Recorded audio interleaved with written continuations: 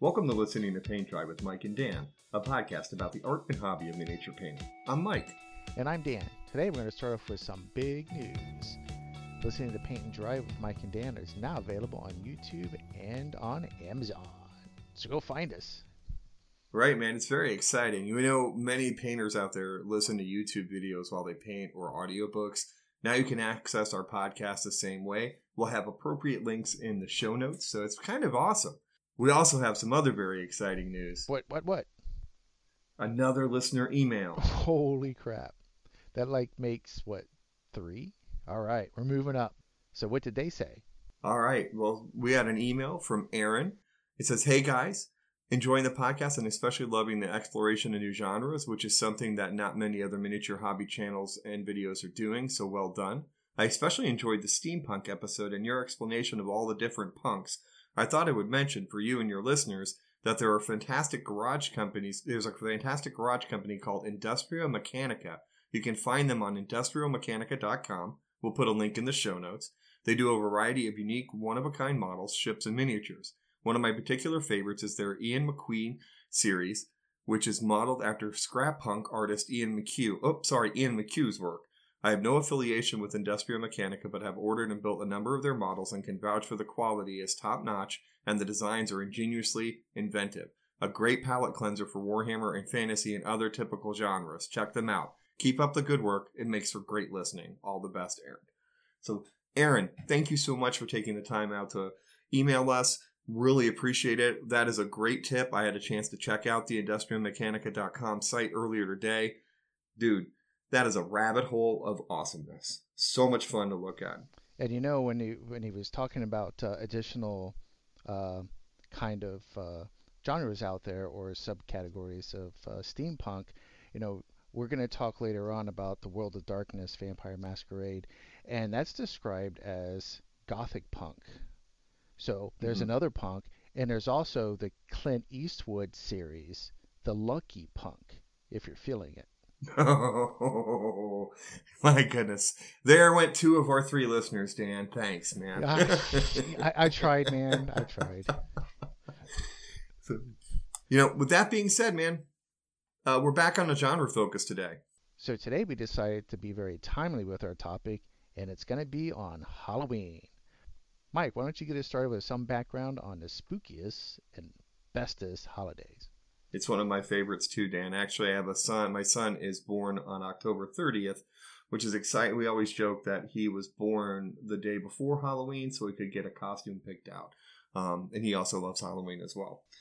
So to start off with some background, according to the History Channel, which actually is a documentary I just recently watched, and they have a bunch of great stuff on their website, Halloween finds its origin in the Celtic holiday of Samhain. Now, it looks like, if you read it, it sounds like it's Samhain, but it's actually Samhain.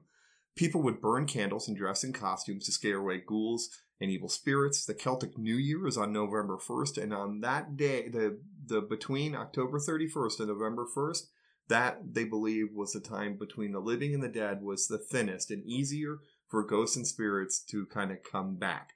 And so they believe that in order to chase them away, they would dress in costumes, they would burn candles, etc. But the interesting thing of that is they also believe that that was the time that you could get prophecies and such, because druids and clerics were able to kind of see in the future. And since times since those times were very hard times, they tried and hoped that they would create some form of reassurance for the coming new year. Now, what coincided with that as well is Pope Gregory III designated November 1st as a time to honor All Saints. Soon as All Saints Day started to incorporate some of the traditions, the Celtic traditions of Samhain. The evening was known as All Hallows Eve and later turned into Halloween, and over time Halloween evolved into what we know today of trick-or-treating, carving jack-o'-lanterns, festive gatherings, putting on costumes, and eating lots and lots and lots of chocolate and candies, etc. Except, of course, this year because of, that whole COVID crap. The worst Halloween ever, right? Although it hasn't happened. Well, I mean, the candy's going to be on sale, so that's all good. That is the bonus side of it, is that there's going to be some awesome candy sales. And I'll tell you this. I have found in places like, some of the big box stores and some other places, little Halloween bits, like bones and stuff along those lines that are tiny. And so that's been pretty cool. I've been able to stock up on some bones and skulls and stuff. Like, Michael's now has these beads that are skull beads, and those are perfect size for putting skull miniatures on your thing, and substantially less expensive than buying them from Games Workshop or other like resin, etc. So, and they're more than just passable. They can go on. I would think they could go on a competition level piece. Oh, saying, that's a great place to look. All the hobby craft stores, they're always having stuff for decorations, but that's really good for us to just pick up our hobby supplies. Sometimes we may be going there to pick up brushes anyway, but hey, you never know. A week before, a week afterwards, they're gonna be throwing everything up on sale. And you also have, if you have dollar stores or Dollar Generals or any of those, sometimes you can get some really good terrain pieces in there also. Absolutely. That's a lot of fun. I know that I bought a wooden coffin, like a paintable wooden coffin from Michael's, that actually I'm going to cut it in half. I'm working on a project for a niece's Christmas present, and that cutting it in half, it actually forms a perfect stage. So I'm doing the Puppeteer from Mindworks game, the original, not the new one, because I haven't got the new one yet. But that I'm doing for her for Christmas, because she's really into spooky, creepy horror stuff. And so that turned out to be, I was like, holy crap, that looks like a stage if I hold it in my hand like this. And so I'm going to turn that into a stage to put the Puppeteer on. But anyways, that's cool. Let me get back a little bit to the history stuff. So, of course, like all throughout Europe, the Romans at some point conquered the territories of the Celtic, many Celtic territories. And over the course of that 400-year rule, there were two different festivals that the Romans had that combined a lot of the Samhain traditions. The first was Feriala, which was a day in late October when Romans traditionally commemorated the passing of the dead. And the second was to honor Pomona, the Roman goddess of fruit and trees. The symbol of Pomona is the apple, and the incorporation of the celebration into the Samhain probably explains the traditional bobbing for apples practiced today. That I would not suggest bobbing for apples in the time of COVID. That's probably got a super spreader event written all over it. So. Oh, I was thinking like the apple on the tree and that chick who ate it and turned into a snake and people got kicked out of something. I don't know. So that's what I was thinking. I'm not sure if she turned into a snake, but I think I know what you're talking about. And so that, of course, all changed from the 9th century. Christian influence had spread throughout the Celtic lands, etc. And that's when, All Souls Day really started to kind of kick in. And the celebrations were very similar to Samhain, with big bonfires and parades and dressing up in costumes like the saints, even angels and devil. So, and so the celebration was also called All Hallows or All Hallow Mass from the Middle English, same type of thing. It's an interesting progression to watch because, there's a lot of that conversation how many Christian and other religions holidays are all somewhat rooted in in paganistic type rituals, etc. Christmas and even Halloween has got no kidding. Halloween would have paganistic sides of it, and so it's interesting too because it's kind of done both sides of the coin here in America, where in the past there was in the Celtic days it was a good thing and a bad thing. It was a good thing because druids and clerics were able to kind of get prophecies and feels for about how the year was going to go. But it was a bad thing because they were, of course, what is the number one fear besides taxes? Fear of death. And so fear of the dead coming back to get you, the root of every zombie movie ever and zombie story, etc. That they kind of had that duality. And so even here in like the United States, there's a duality of it between one time you open the door one time and you see Spider-Man and the Avengers, and then you open up the next time and you see murder victims and other scary monsters, etc. And so both sides of the coin are there, that people dress up in positive fun things, but also you see scary things, and that's it's an interesting dichotomy.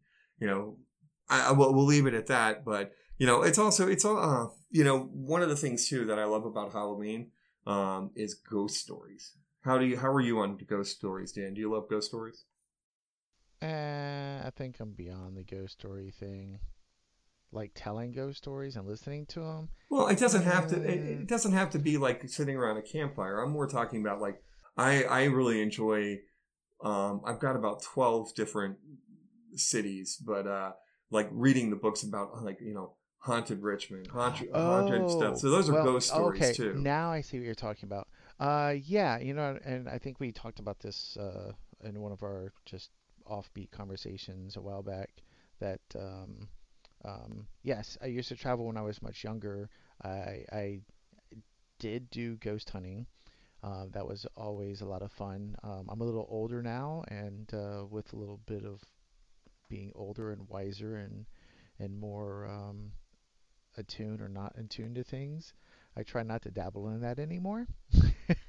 Um, I've been in some pretty whacked out places. I've seen and experienced stuff people would say was my imagination. Um, I've, you know, but yes, I've traveled to all the old cities. Charlottesville, I've done New Orleans numerous times. I've spent many, many, many nights in different hotels and different buildings in New Orleans. And that's my favorite city of all time. Charlotte, I did too. We did some stuff in northern Maryland, um, Annapolis, things like that. And it just kind of like, you get older, you have kids, you have little figures to paint, so I don't go out and do all that stuff. There was a team of us that would go out together for a little bit, and after a couple of things, we decided that it's probably a good idea not to dabble in that anymore for any number of reasons, but especially this month. So Yeah, no, yeah, it's I catch. the boundary is blurred, man. This is the time when that the protection between life and death is the thinnest, right? So can I tell you? Can I tell you my ghost story? My one real life ghost story. It's quick. Yes, tell me. All right. So, in the '80s, my mother's father, my grandfather, lived with us, and when I was away, it's all nerd all the time here on my side. My sophomore year in high school, I went to my first travel debate tournament. Um, on the Sunday night at 7:35 p.m. I remember looking at the time because it was kind of weird. Was when we got called on the stage, and because we had actually won the debate tournament, so it was pretty cool. King of the Nerds for that weekend. Anyways, I felt really weird, and I thought it was just kind of a stage thing. I've never been good at large crowds, etc., unless I was debating. And so get home next day. It's kind of that late that evening, late, not that evening, that night. And my house is really quiet. I didn't notice anything else. I noticed anything out of the ordinary, etc. So I went to bed, got up the next morning, and it found out that my grandfather had passed away. And he had actually was pronounced dead at 7:35 p.m. the night before. So it's kind of weird. Fast forward about 2 years after that, I was sitting at home during my senior year in high school. My mom and dad had gone out. My brother was away at college, and we still had a dog. Now my grandfather, spent all day with this beautiful German Shepherd that we had named Babe. My dad was a John Wayne fan. What are you going to do? Anyways, and so her and I were sitting in the living room. I was watching TV. Then out of the corner of my eye, I see kind of this blur out in the front, in the kind of the front of our bay window, and I kind of like adjust my eyes and look again, and there is somebody walking in front of their house wearing what clearly looked like my grandfather had this very distinct blue terry cloth zip-up sweat jacket thing that had these 2 white stripes on him, and he wore it every single day. Could have been 110 degrees out, he was wearing it. And so I was kind of like freaked out. What freaked me out even worse is that Babe, our German Shepherd, actually ran to the window and started doing like kind of her happy dance, bark dance. She was so excited, and I kind of like I got up and I was watching him. He was walking, whatever it was walking towards our front door, and I went and opened the door, and of course nothing was there. But the weird thing that happened even after that is that the whole house smelled like Chesterfield cigarettes. not only that, when my parents came home, my parents were like, "Have you been smoking Chesterfield cigarettes in the house?" Of which, of course, I wasn't. But it was just one of that's my ghost story right there. I don't know what it was, whether it was a ghost, whether it was figment of my imagination, but the fact that my dog reacted and that my parents still smelled the kind of the cigarette smoke in the house, even though they had really had the house cleaned after he had passed away. That was kind of that's my ghost story. It's pretty messed up. Messed up. Well, at least he didn't come try to kill me with like a spoon or something. Uh-huh. Yeah. But that's it. That's my only brush with what might have been the supernatural. Do you want to give us a hint or give us one, or are you good? Let's see. I kind of want to, but I like to share those, when it's all dark out in the woods and people like actually die. That would be more entertaining. I will say though that I had a friend who was part of our team, and one of the reasons why we don't don't do this anymore is he went to I can't remember where he went, West Virginia. He went to West Virginia on a weekend, and I couldn't go, and I'm kind of glad of that. And when he got back, he said that he was kind of like feeling kind of weird, and he's like, something's just not right. And for about 2 weeks or so, he's like, man, you know what? It's like my house just seems kind of funny. And he's like, I think I might have brought something back. And I was like, oh, okay, what, I don't know much about that. But with within the next couple of weeks, he put his house up for sale and left. It was like no joke. He sold this place. We didn't go into many discussions about what happened and what I know where he went. But I was just like, dude, don't. I'm not coming to your place anymore, man. I don't want to be dragging shit to my house. No kidding. Oh yeah, that reminds me. Yeah. So yeah, I try not to bring up those kind of things too much because yeah, trying to put that force field of good and harmony and love and everything around my house, so I don't have to worry about that stuff anymore. When I was younger and could fight the evils of the universe, yeah. Now I'm kind of old and decrepit, don't have that much power anymore. So one of the things that horror aficionados like to do, or horror writers and movie writers, etc., like to do, is to prey on people's fears. And Halloween time is always a great time to do that. Do you have a particular fear like that is out there? I know I'm not going to tell you what my fears are, but there are some movies that give me the creeps a little bit more than others. Clowns don't really do it for me because I think I understand their place. I mean, some of the costumes of the clowns are kind of creepy, but they don't give me the like willies or anything like that. But there are certain things out there that bother me, and I would gravitate more towards those to be entertained, like when I'm watching movies or trying to read a book or something like that. Right. So, yeah. And clowns for me, like a regular clown doesn't bother me, but ones that are and even ones that are like made out like, I don't have a fear of clowns from seeing Pennywise. Because that's a creepy looking clown that's purposely supposed to look creepy, but yeah, exactly. But like dirty kind of half-ass looking clowns, those give me kind of like a John Wayne Gacy vibe, and I'm like, yikes! No, don't want to deal with that. But I'll tell you, you know what? That's funny. Oh, so you said John Wayne Gacy. So the first day. So I used to work at Blockbuster Video, and the first night I was walking around, and my job was just to stroll around, make sure all the video covers were in the right place. For those people, who remember what we used to do at video, maybe we'll have another show on that one. So I would make sure that there's, the video covers were in place, and help people find movies if they're looking for movies. When they ask like, I'm looking for this movie. Oh, sorry, we're all out right now. Oh my God, it just came out today. Blah blah blah blah. So we're walking by this horror section, and there were a bunch of teenage girls, and they looked at this cover, and I can't remember the name of the movie. It was like, it might have been like John Wayne Gacy's house, something along those lines. But it was the actual picture of him as a clown. It was his clown photo, and they're like, "Geez, look at that stupid ass clown." I was like, do you know who that is? Do you know what that dude's story is? How about you watch this movie and then say, "Oh, okay, that's cool," and then realize that all that shit was real, and then say something like, "Oh yeah, he's nothing." Yeah, yeah. What did Stephen King say? That the real world is so much scarier than anything he could ever make up, right? Oh heck yeah, man. You know, that's There's one of some the things. crazy ass shit out there. Especially since we we both listen and read true crime stuff, and so we know how wicked and bad people can be out there. But those are people.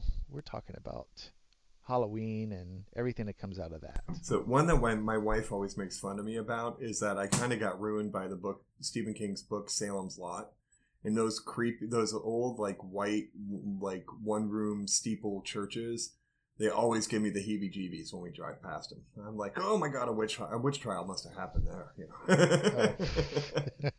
I bet you they have a vampire priest who's named Callahan. You know. That's funny. And so, you know, now that we've gotten totally, completely off the world of miniatures and stuff along those lines, why don't we reel ourselves back into it? I know you had done some research for once on some board games. I and always such. do research. I always do research. I just screw it all up. So when we think about you know games and games that have monsters in it or those Halloween type themes, there are a couple that like jump out at us like immediately. So Mike, what do you think would be one of the first ones that would jump out at first? We're talking about like monsters. Well, actually, you know, I kind of got stuck on a Halloween theme for a moment there, but there was not too long ago a Kickstarter for, and I wish I had the money at the time because the miniatures were amazing, but there's a Sleepy Hollow board game that came out. Just look, the gorgeous miniatures. Every time I think Halloween, Sleepy Hollow is like the first thing I think of it, you know, Ichabod Crane and such. But monsters, my God, monsters. So where could we go with that? Yeah. Well, this goes back to what when we were joking around about steampunk and then how big that universe was, and all the subgenres and everything that we have in there. And so we realize this happens again because there's so much stuff. So go ahead, give it a crack. What kind of things can you think of? What kind of games could you think of that would miniature based that would be included in our hobby? Which shouldn't be very difficult because it usually smacks us in the face. I guess besides Sleepy Hollow, one of the first games that comes to my mind is Malifaux. I mean, not only is the setting kind of seems like a perpetual Halloween, but the miniatures certainly fit into that classic horror boutique type genre of game, and they're amazing miniatures, pain in the butts to put together most of the time, but still beautiful miniatures, and you can do a lot with them. Other games. A lot of stuff that I think about game wise also wind up being like card games, etc. Like card driven games. Yeah, there's quite a few of those, and RPGs also, like what we were talking about before with World of Darkness, that it it's an RPG game. And trying to you can use figures and find figures for those, but really, it's not a figure-based game or a miniatures-based game. But you can still have a lot of fun with it. You know, one of the ones that there's a few that come up. One is Gloom, and I don't know much about Gloom. I've seen it a few different times, but it looks like it's kind of set in that dark world. Of course, there's always Arkham Horror, which that's a fantastic. Actually, the miniatures for that are fantastic. That's something if you're really into kind of the over the top gruesome looking monsters, that's a Exactly. great place to go for them. And they're the ones that are pre-painted, right? Aren't those? Don't they have a line that's from Fantasy Flight Games? Are those the ones that are pre-painted? I don't Do they have know. pre-painted ones? They might. I don't know. I have to look that up because Okay. I was thinking that might have been one of them. Because I know there's another. Let's see, what was it? I bought a game a long time ago. Then it had all the figures from and oh, what are they? Classic from classic monsters. So you have like a zombie, and you have a mummy, and you have like the robots, and you have like alien looking things. But then they also had like another series that came out that were like Universal monsters, and then they had one that was like movie one, so you had like Freddy Krueger and Jason from Friday the 13th, stuff like that, which was really kind of cool because you could play that figure. But it was like Hero Clicks kind of thing where it was kind of like those games. I can't remember, 10 years, 15 years ago or something. Um, but that was kind of cool. You'd have to repaint those figures if you wanted to play with them, but they were, it was a miniatures type game, if you want to consider clicks or hero clicks or whatever those things are as miniature games. I don't know about the pre-painted for Arkham Horror. Maybe they are. They kind of look. Yeah, I guess. Yeah, they do have a wave of pre-painted ones, and they also have some Do they? Okay. unpainted ones as well. Okay. So yeah, that's got a kind of a noir feel to it, which is kind of fun. Yeah. I kind of like that vibe. I think if I painted them, I would kind of have to paint them all in kind of grayscale. That would kind of be cool. Yeah, maybe. Comic book you'd have to style do like grayscale.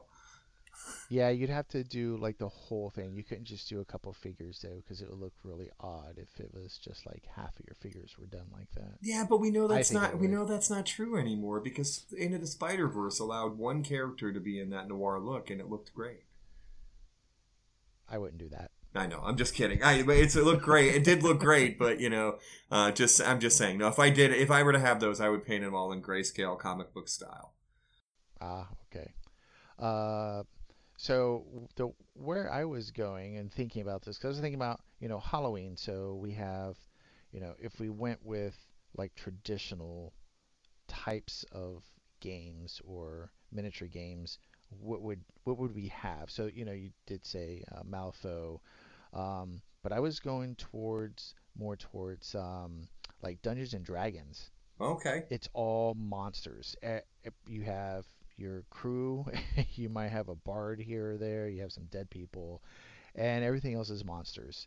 And that's for me, in Halloween is all about monsters, not just the holiday part of it, or the traditional what we think of as Halloween.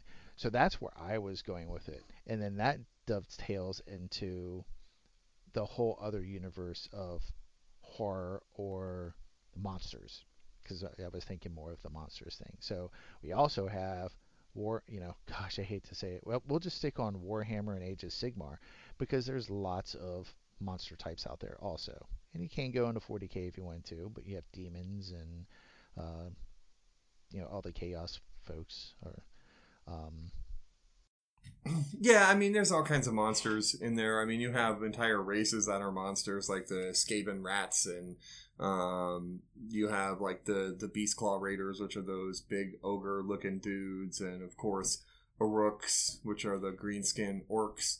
I mean, there's certainly monsters in it. It'd be cool if they had a Halloween theme somewhere along the line, but I wouldn't hold my breath on it. I wouldn't either. I think they just use like the traditional uh, army makeups that they had before and just kind of change them a little bit here and there. Well, you could also use, like, I guess they just had they're just releasing the Lumineth Lords, and they just released, and I cannot think of the name of it, and I'm not looking it up because I just want to call it this now, but I heard somebody call it the Battle Cattle, which is basically like a huge model. It's a big it's a big Minotaur / looking bull type character for them. You could do a lot of different things with them, but yeah, Battle Cattle is its new name forever. And I want to say so. Yeah, when we get out of the science fiction, but still the monster kind of thing is Aliens. There's definitely an Aliens tabletop game out there. It's had a lot of financial problems here and there, people getting their products. I want to say it might have started as a Kickstarter a couple years ago. Are you talking about Um, Aliens versus Predator from Protos Games? it might be. I saw Aliens, and it's probably was the Aliens versus Predator. Yeah, Um, that and was a dumpster fire, from what I understand, of a Kickstarter. yeah. Cthulhu, Death May Die from Simon. Simon has Hate also. Those look, you know, really freaking awesome because they're going outside. I mean, they're using the traditional like evil bad things and expanding these figures. And yeah, you can play games with them, but some of these figures are starting to get pretty large. I've seen 28, 32. 54, 75, and I've seen 100 millimeter figures. Those are pretty big, and those are centerpieces. Those aren't ones that I guess you could just spray paint them and put them on your tabletop. But I think for most of us in this hobby, if we see something that's like that, we want to take our time on it and probably not play with it that much. Right, and Hate's based off a graphic novel, I believe. Yeah. And we're not going to talk. We're not going to talk anymore about Cthulhu stuff because we're going to do a whole episode on Cthulhu, and we have I can't wait. We have an awesome interview. What are you talking about? It's great lore. We have an awesome interview lined up. Go ahead. No, I'm trying. It's hard to work with people in this business these days. We have an awesome interview lined up with a world-renowned H.P. Lovecraft expert. I was actually surprised he agreed to do an interview. So, cool. Yep. And so that's actually pretty cool. Yeah, so it'll be fun. So, actually, one that you didn't bring up that has been like one of those, what would you call them? Almost grail games, especially for me because I can't find anything anywhere that's for sale that I can afford, is Kingdom Death. Oh, yeah. And, I see tons of the survivors, people painting those because you have all those skin tones and you have the OSL that you could use with it, which is really freaking awesome. And then you have that knight, the smoke knight guy, and you see multiple colors of that guy being done, and they're such fabulous sculpts. You don't really want to play with them, and I don't even know how the game works. I just know there's lots and lots of pieces, and you can't find them anywhere. But that's just me. Maybe I'm not digging far enough into it. But that's another game that I think is, pretty much based on that. The monsters and that whole death and destruction. Not much destruction, but destruction is Monster Apocalypse from Privateer Press, which is kaiju and other large robots, and those are pretty cool games. Nice and simple. All kinds of cool stuff that you can paint up, and then you have different tiers and things like that. I can just keep going on different ones. We have the Walking Dead game. You had that for a while, didn't you? I still have it. Okay, so I had two different Walking Dead games. I had All Out War by Manic Games, which is fine. We played it a couple times. It's more of a skirmish style game. It's more like your typical miniature board game where you have units and stuff on the field.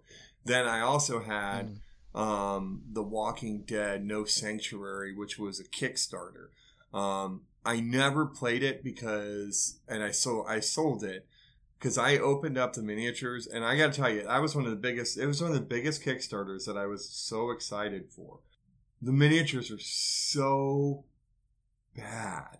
I mean, like the renders were amazing, and like even if they got to 3/4 of the quality from the renders, but like, for example, they had Rick Grimes. He's reaching out, like pointing a gun at somebody, right?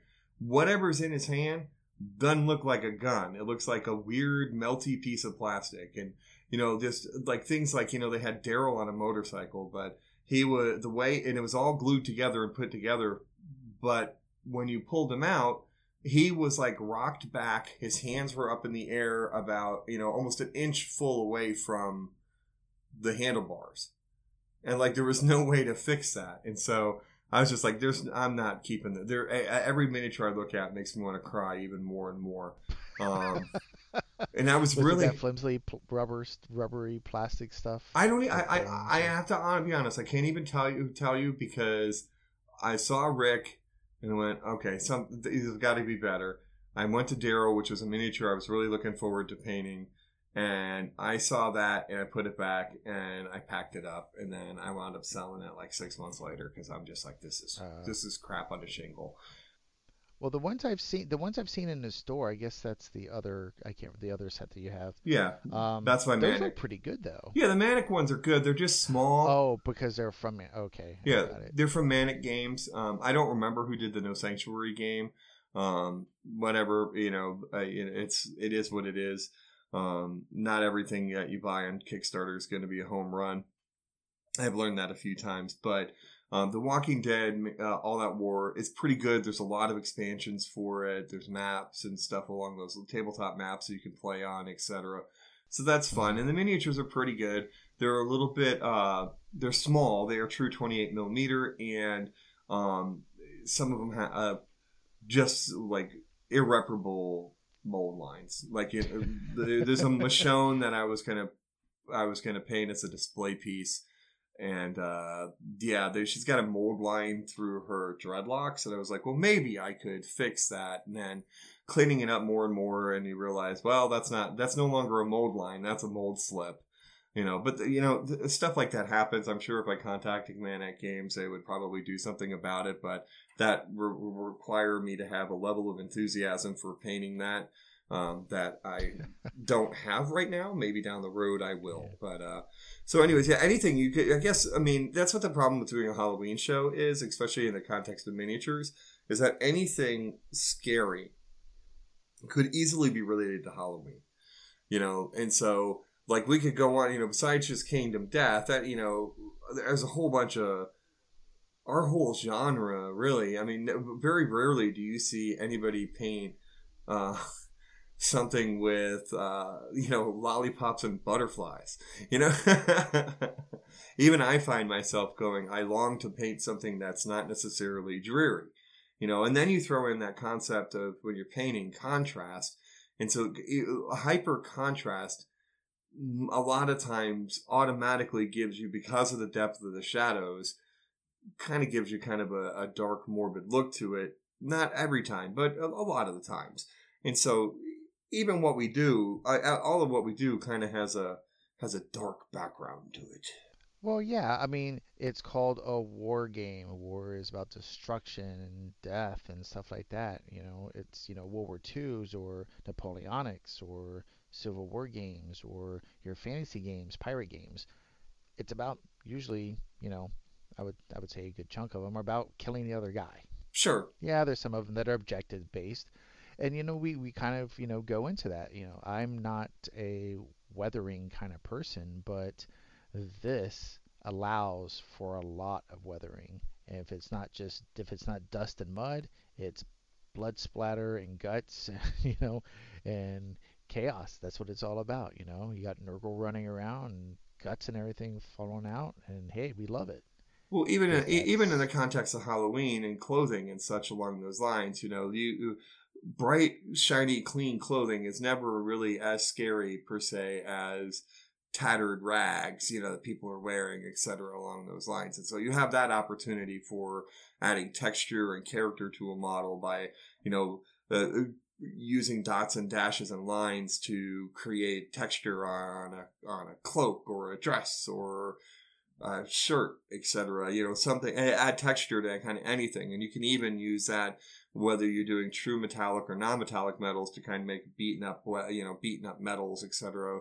A lot of stippling can happen to make things look nice and old and weathered, or maybe even, what is the word I'm thinking of? I don't want to say brushed metal, but kind of, oh Jesus! Now I'm blanking on the word. Oh well, I'll come back. And when we finish recording, it'll come back to me. Okay, that's fine.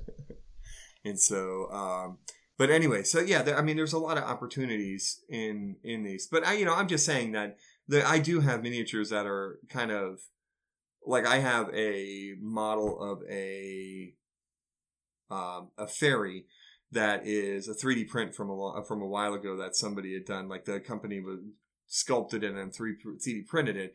And yeah, I could definitely go a horror route with it, but honestly, if I painted it as is, it would be kind of a shiny, happy fairy. Good. Yeah, I see it every once in a while with those pink space marines and unicorns. Yeah, I don't know. I think it doesn't make me happy. It doesn't make me want to go out and destroy worlds and things. Come on. Well, I think actually I'm going to wind up having to do a pink space marine with purple polka dots, because my daughter keeps calling me out on it. Because I always make the joke about, paint, if you want to paint your blood angels, whatever color you want to put a tutu on them, don't care, that your models, paint them pink with purple polka dots. And the last time she heard me say that, she went, yeah, right. And I'm like, what do you mean, yeah, right? She's like, yeah, you'd ever do that. So I think I might have to do it just to prove her wrong, because, that's how I roll. Got to keep your children in line by constantly proving them wrong. Sure. All right, Ed, so let's get back to Halloween. Have you found any cool miniatures out there?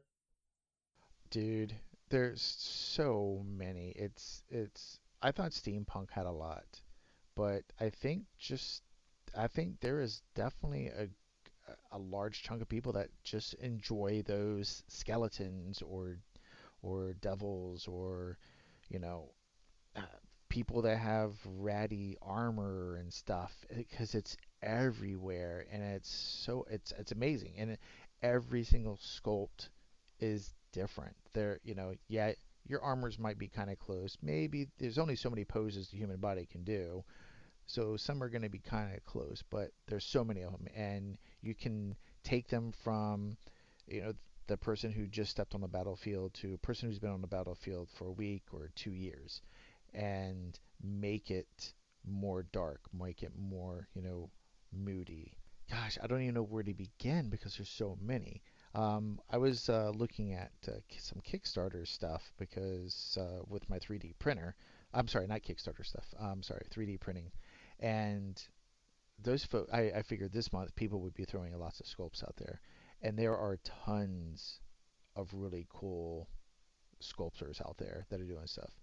Archvillain Games and Heroes Infinite, they both are doing circus based, and let's see, one is called Circus Grotesque, and the other one is Carnival Circus, and those sculpts blew my mind, and I'm seriously thinking about doing the Patreon just to get those sculpts because they're Now, fantastic. is it 3D And printed? they are 3D prints, so they send the STLs to you. You print them out if you guys like that stuff. Ritual Casting also has some fantastic bust and figures that you can print out also. So that's part of what the Patreon thing does. So with the 3D prints, they just give you a lot of STLs, and you can print them out on your own. And the sculpts I've had in the past have been pretty good, and they printed out very nicely. But these things are like off the hook. Like I don't even know if my printer, even though it's not even 6 or 8 months old, I don't even think it could do the type of detail that these things have. So it's pretty fascinating what they have. You can go to My Mini Factory also if you guys have 3D printers and look at some of their stuff. Sometimes you can have people, if you don't have a 3D printer, someone can print it out for you. I think some 3D print websites would print it out for you if you don't have it. Let's say there's something you really, really like, and I guess for another $10 or whatever it is, they'll print it out for you and send it to you. But yeah, I can't even describe the types of like, you know, things that are out there. We know what scares us and what's impressive looking, but there's so many of them out there. I can't even pinpoint any of them out. And even in Kickstarter, there's a bunch that are a bunch of games that are coming out that are based off of kind of the horror genre of science fiction. Twisted Fables from Dimension Games, Return to a Planet Apocalypse from Peterson Games, and the one that I'm not sponsoring, but one that I've backing is The Thing from Pendragon Games. Dude, the sculpts look really good, and even if they're not as good as they're showing the renders, I'm pretty happy. I did the Big Trouble in Little China one. Yeah, those sculpts looked immaculate, and when you finally got the prints, they weren't perfect, but I still enjoyed them. They're still nice. Um, so yeah, I'm kind of like overloaded with the amount of stuff. If I'm looking for some zombies, I can find 50 different companies that do zombies, from heroic size to just standard 28 millimeter to ones that are falling apart. Or if I'm looking for demons, I can find those anywhere. Um, so so we have all these miniatures and figures laying around the house. So where and how do you find inspiration to paint all these things, Mike? Okay, Mike. Well, I've talked enough about all the stuff that I can't even comprehend when it comes to monsters and Halloween type of figures and 3D prints and Kickstarters. What about you? What kind of things can you tell us about that I haven't already blabbed about? When I first got back into miniatures, and then I kind of found the world of painting, like kind of a year and a half, 2 years later, there were two miniatures. My first two resin miniatures I bought The first was, I mentioned this one before, is the Mindworks game Puppeteer. What a perfect Halloween type model. Skeleton or wooden puppet master over a tiny child puppet. Super creepy, super awesome. Can't wait to start painting it for my niece. And also can't wait to get the new version of it, which is just, I can't even put into words. It's colossal in size. It's a diorama in and of itself. How big is that? I've seen pictures. It's a beautiful sculpt, but I didn't realize it was a big piece. How big is that? The new one, you mean? Do you know? Yeah. I think it's a 75 millimeter piece. Holy shit, that's huge. I'm so excited. It's either 54 or 75. I'm not, either one of those. That's big. Yeah, that's pretty darn. And big. when you think about it, it's the Puppet Master, and there's like 6 other figures with it, like 3 or 4 puppet children and other type of puppet toys and stuff. And it actually comes with. I wasn't sure about it, but I talked to somebody who was posting pictures online that they had received theirs, because mine should be here any day now. If it actually came with the wooden floor, and it does. So I'm so excited about that, because that's less I have to think about. When I don't have to think about a base, totally excited. The other miniature I bought was by Claudio Cassini Art. Now, people have heard me mention his name before, because I bought a 75 millimeter Leonardo that he had sculpted. And that's how I found out about the Leonardo, was I'm on his mailing list. But he did a scarecrow that is just absolutely amazing. I actually used it in a class at the Nova Open when I took a sketching class. And so right now I have it with a light sketch on it. I haven't taken it to the next step and started putting colors on it, but it's more in the Griselda style, which is kind of the monochromatic, putting in lights and highlights and such. Really enjoyed playing with it, but it's a beautiful model, and it's scary too. So basically it's a scarecrow who is holding a giant axe / scythe type thing to reap souls, maybe. And so I've seen a few different versions of him. I actually originally had plans, because of the way it's he's got like kind of a mechanical, almost, it's a greaved arm, or a greave on his arm. And the way it looked, I actually contemplated modeling it, like painting it as the Hayseed Junkrat from Overwatch, using that kind of color scheme for it. And so I might still do it that way, but it's actually absolutely one of my favorite miniatures. Totally fits in the world of Halloween. I actually bought jack-o'-lanterns from Secret Weapon Miniatures to be a part of it. And so my kind of vision was him kind of standing in a pumpkin patch, protecting it. I don't know what he's doing, protecting the babies or whatever. So, but that's one of my favorite miniatures of all times to begin with. Another thing, though, Playstat's a lot of fun, and you're going to hear us mention them a lot, because they do have one of the widest diversity of miniatures I've ever seen, and that's Reaper. Reaper has a huge line of Halloween miniatures, and every year, of course, they do more Halloween miniatures for around the Halloween time. And so you have Halloween Sophies, which you even mentioned that you liked one of the ones that you saw. No, that was a pirate Sophie. Yeah, it was a pirate one, but it was pretty darn cool. And then you realize they have like 45 different pirates. Right, exactly. But they have a ton of different Halloween themed miniatures. The nice thing about it, if you were somebody who was going to do a D&D Halloween campaign, they're a great place to go, because they have a lot of those Halloween miniatures are also they're not just in metal, but they have them in their bones material, which is about half the price. And so if you wanted to just paint up some quick Halloween miniatures to do a Halloween themed campaign for D&D, or maybe even make a little Halloween display for your house, there you go. I mean, they would be a great option. So they have a bunch of Halloween miniatures. I've seen, if you make a mistake and type in Halloween miniatures in your Google search, the first bazillion in that search are going to be related to dollhouse stuff. Don't dismiss it. I found a really cool evil looking Jack in the Box that I'm going to put on the stage for my niece's version of the puppeteer that I'm doing.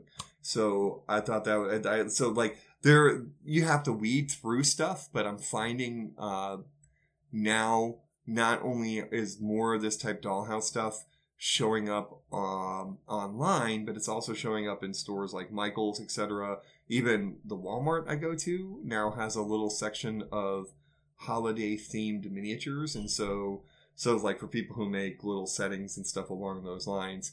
And I occasionally that's where I found some bones and stuff like that and bone piles that would look nice in a miniature situation, because you all know it's not a base for a miniature if it doesn't have a skull. That's the number one rule, right? Yeah.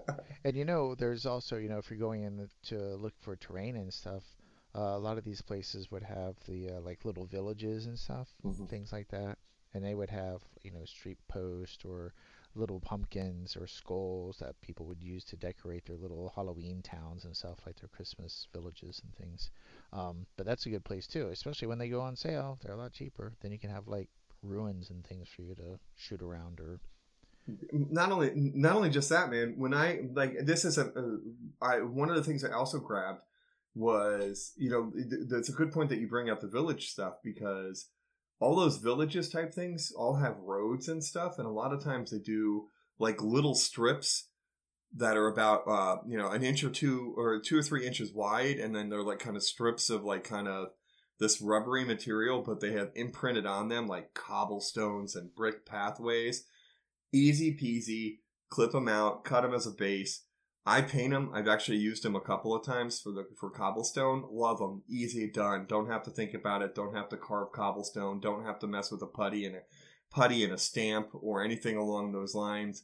Totally awesome. Keep your eyes out. Those things are all like in Michaels and stuff like that. Those strips of roads, those are definitely out there. You can also I saw online. I didn't buy it, but I also saw like textured asphalt with lines on it. I'm like, oh my god, how easy could you like cut that out, put a zombie on it? You know what I mean? Like put some cut it up a little bit, put some grass tuff on it. Boom, you got a zombie base. It's strolling down the highway. cool or BattleTech. You're right. I mean, yeah. Well, that's BattleTech. We all know is the ultimate Halloween themed board tabletop game. It is, yes. Especially with all the thousands of names they have. It's scary, Damn it, there went our last listener. Shoot. Oh, I guess we're just talking to each other now. Talking to each other from now on. What like? Is there anything like when I say Halloween and miniature? Was there anything that popped out to you per se when you were doing your research? Really, honestly, the first thing that jumped to my mind was Dungeons and Dragons. I mean, there's just so many monsters that are involved, and that's what I was thinking about when I was thinking of Halloween. Maybe it's all the movies I was watching. Maybe they're monster based and not like ghost based and things like that. But that's exactly where I went. So then I just started to go from there. It's like, okay, well, what other stuff do we have? But if we start to talk about like the Halloween itself, I mean, definitely, I think Kingdom Death was one of the first ones that popped up in my head. Malifaux, definitely, because there's so many awesome freaking figures and gangs and stuff you could use.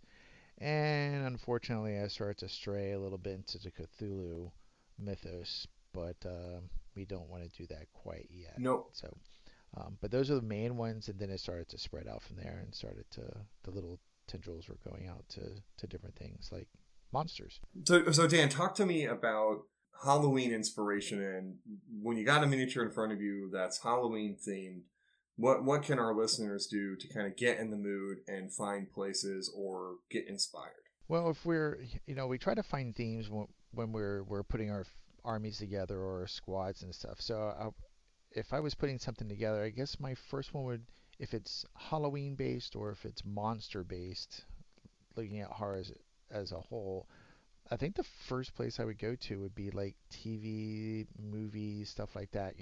If you're playing Walking Dead, hey, this is what they look like. Dirty clothes, there might be some blood, some little bit of gore in there. If you're talking about monsters, you would use, if there, you would use a movie that's based off of, so like Monster Apocalypse, you know, uh, what kind of kaiju are you looking at? Maybe there's one that they base it off of. Maybe you use those colors. Maybe you don't. We could always talk about the internet. It's like, hey, do a search. I want to look at robot. And you type that in, and there'll be thousands of pictures of robots, works of art that you enjoy.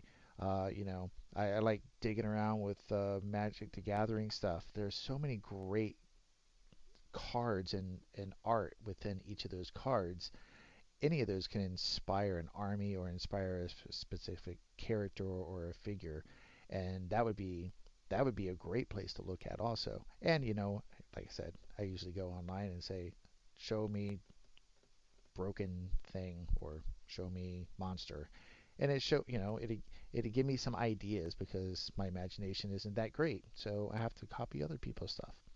Not like recasting, copying people's stuff, more like that looks cool. I want to imitate that at Dan's level of painting. We could go, people that do have a little bit better imagination could probably go with box art or their own nightmares or observations, you know, uh, maybe.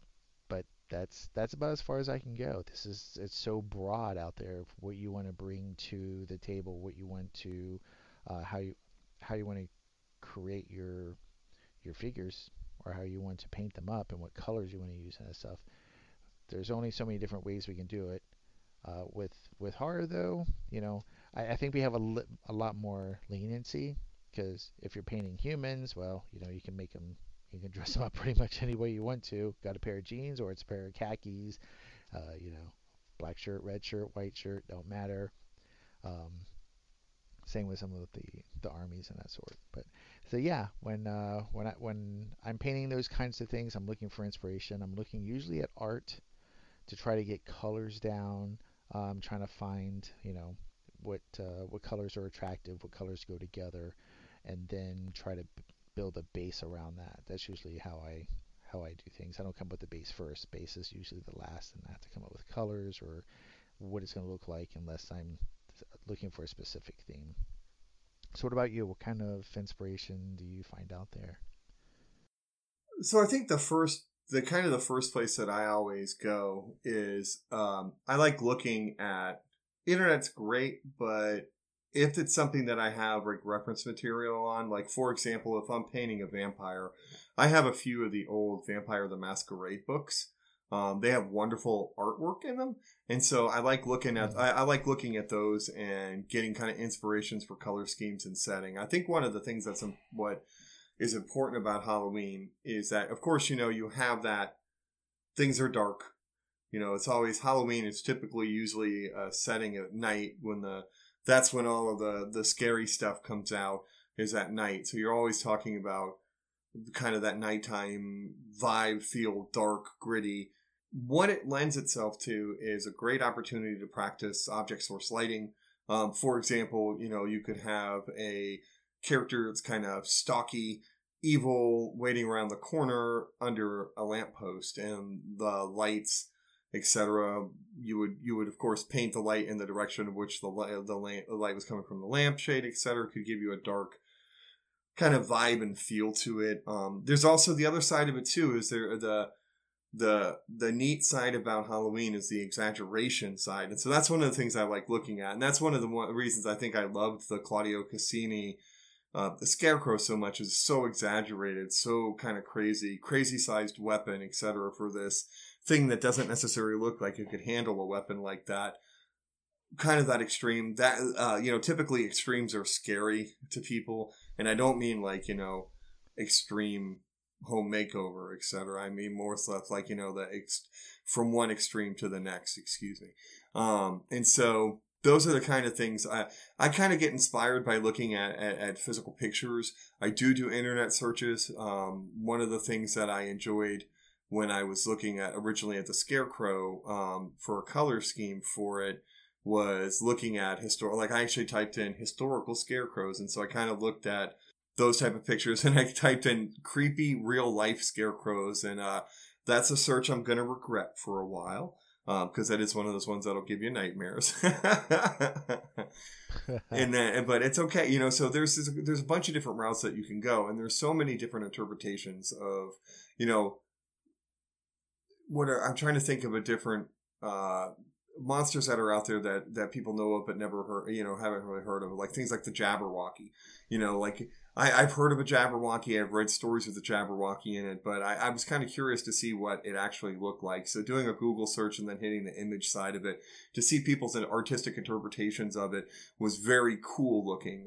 That's that's kind of has helped me, and seeing, you see those type of pictures too. Those are usually not just drawn as a figure.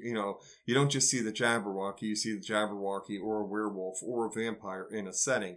So that can also help, kind of guide you in the route that you want to go. And like, I love kind of like looking at art and learning, and the things I've looked at and learned from it are things like, a lot of times that the reflections of colors on faces plays out more in the shadows than in the highlights. And so the highlight's going to be bright, but the shadows might pick up the purple from a cloak or the red from a cloak more than, let's say, like your highlights would pick up. And so, like, things like looking at stuff like Halloween pictures has really helped me try to understand environmental lighting, because you always have that typical campsite story or campfire story, ghost story, where the person puts the flashlight under their face and like, on a night like tonight, those type of things. And the hook was dangling from the car handle, and so that kind of lighting actually really, it's good to study. It'll help you become better, braver, and in the end happier as a painter. But that was my long-winded thing for a look at books and a look at the internet. Well, yeah, unfortunately, I think we're going to find that with all of them. It's like, so how do you get inspiration?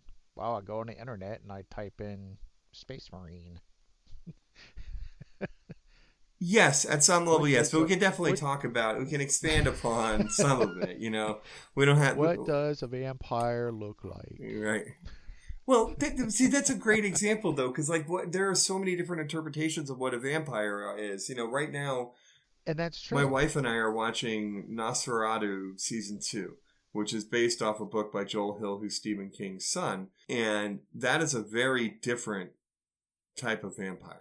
It's also, even in Stephen King lore, you can go to Sleepwalkers. Sleepwalkers is another type of vampire. Or you can go... succubus and incubi are types of vampires, really, because they're drain life force with you. They just have different looks and means, per se. Vampires bite you, whereas, the other ones do you. But it's all kind of the same. Anyways, they're kind of the same kind of concept. People, the fear of draining life force away from things. And so even though they call them different things, and even if you look back in research in different cultures, that's a great way to kind of get inspiration too. And so, like, instead of, if I was looking up like vampires, I probably wouldn't look up vampires per se. I would look up Egyptian vampires. I would look up the Chinese vampires, or something that had a different cultural take on it, to get a different look on it. And each, those things are universal. And that's one of the reasons why I think Halloween has resonated with people so much, is that fear of the dead is universal. That's something across all cultures. There's no cultures really or religions that really just kind of, while they honor the dead and everything, there's still that fear of death is always looming there, and it's throughout all the cultures. And if you look at, that's the dawn of all the zombie movies. That's also what creates vampires, unexplained deaths. Those type of things are prime areas for different types of genre or folklore, and which of course creates different genres, etc. So, but yeah, definitely don't just look up a scarecrow. Look up like what a scarecrow would look like in China. Look what it might look like, because they have fields in China as well, and they probably use something to scare away pests and birds, etc. And so those are opportunities, to see what other cultures do, what their scarecrows look like, and that might give you a different idea, or even just different cultural celebrations for Halloween. Those are great ways to find inspirations for painting. So with all that being said, is there anything else that you wanted to talk about for Halloween, or should we move on to the next segment? Let's go to the next segment. So the next segment here is our little what's going on with us. So Dan, what is on your painting table right now? Well, let's see. So much stuff. It's been a pretty active couple of weeks. So let's see. I got my Ghost dry brushes. Those came in. You should have one of those in one of your boxes somewhere. I don't know if you tried them out. I have not They're yet. pretty interesting. I was at first disappointed because the bristles were so long, but I've been using makeup brushes, which are really short and stiff. So when I actually gave these a try and actually thinking about drying brushing as it should be instead of just slopping paint on, they worked fantastic. I was super impressed with these. So I got to play with them a little bit more. I just did one test piece because I'm busy painting Lionel for my Dark Angels still, but I have some other stuff going on. But that's my, I guess, the big thing. Let's see, for Kickstarter, the thing game is over, so now I have to wait like I guess a year before I get any of the bits and pieces and stuff. Um, since I bought into that one. BattleTech stuff is now shipping, so I can't wait until I get a gigantic box, and that's all we will talk about is BattleTech stuff for the next couple months because there's so much stuff that I have to paint.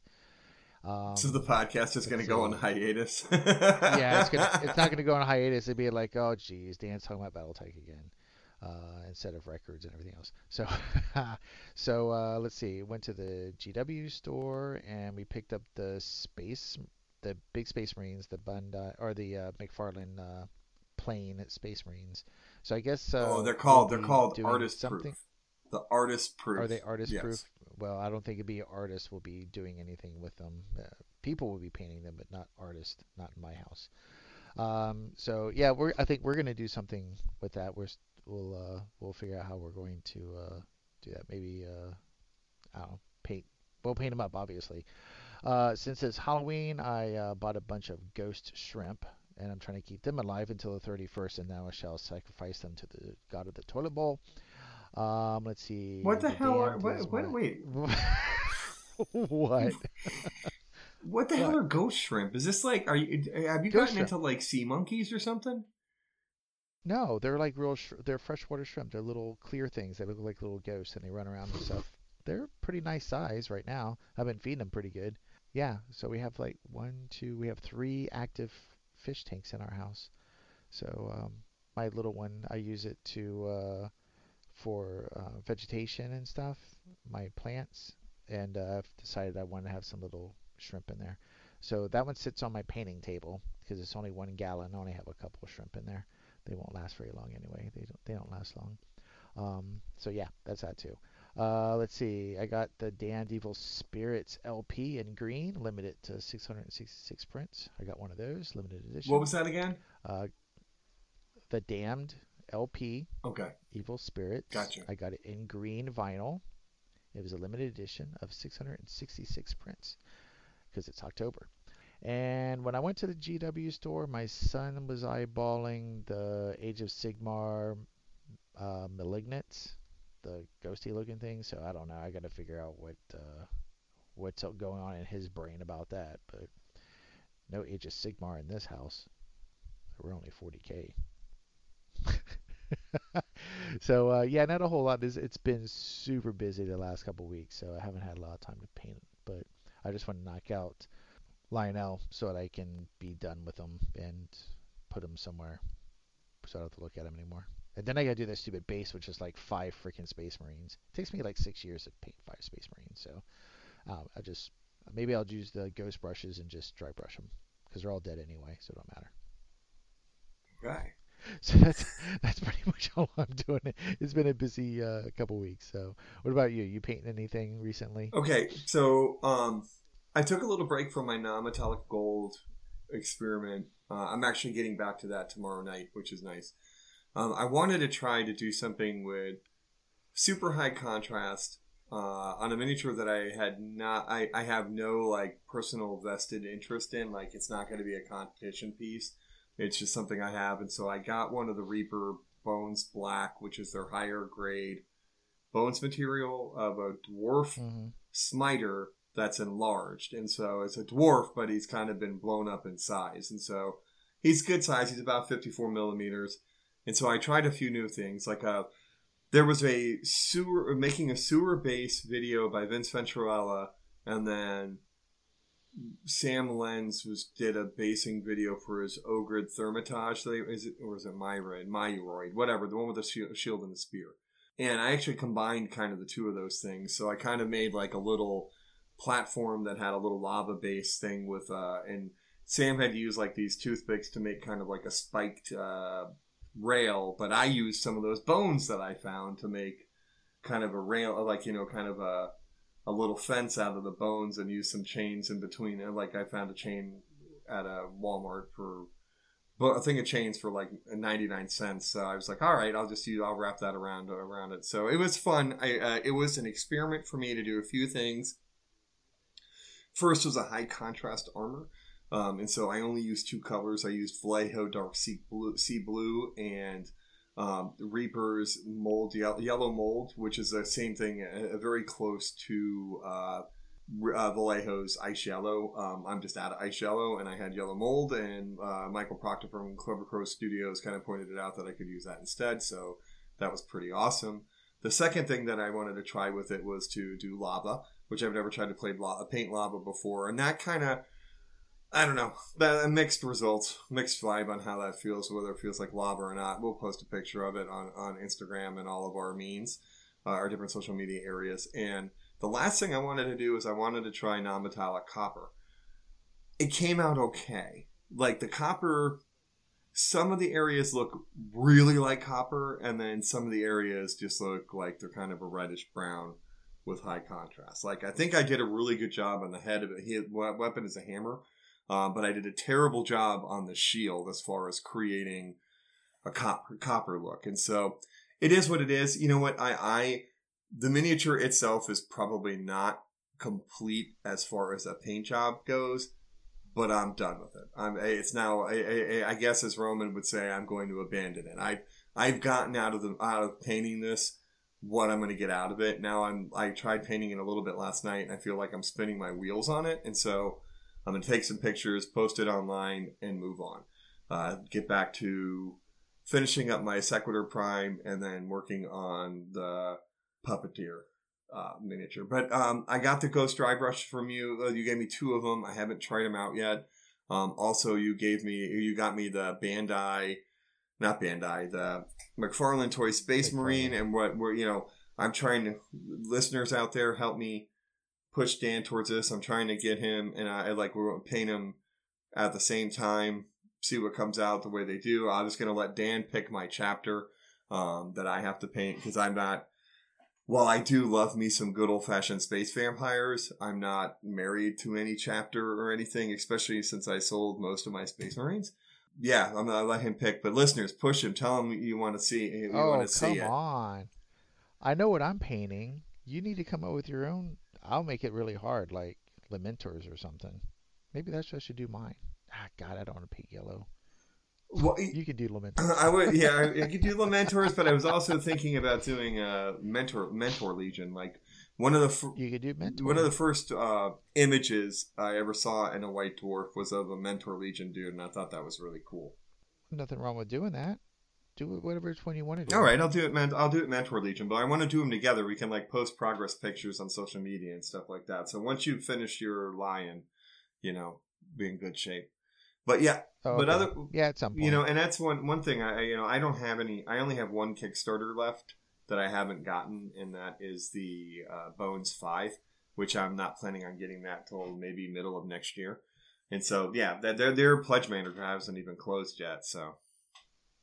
Oh, wow. Yeah, I mean, and I got so many miniatures from that Kickstarter from Nocturna, with the large hunter bust and 5 other miniatures that I'm pretty set for a little while as far as painting. Plus, I have the Puppet Master or the Puppeteer coming, and I asked for that steampunk miniature that I talked about for Christmas. So that I'm kind of set on that stuff. I'm trying to be good and not only buy stuff that I need to fill needs, like when I run, like I just bought a couple of paints from GW because I was out of Ratskin flesh and Beastagore flesh, or is it fur? I don't know.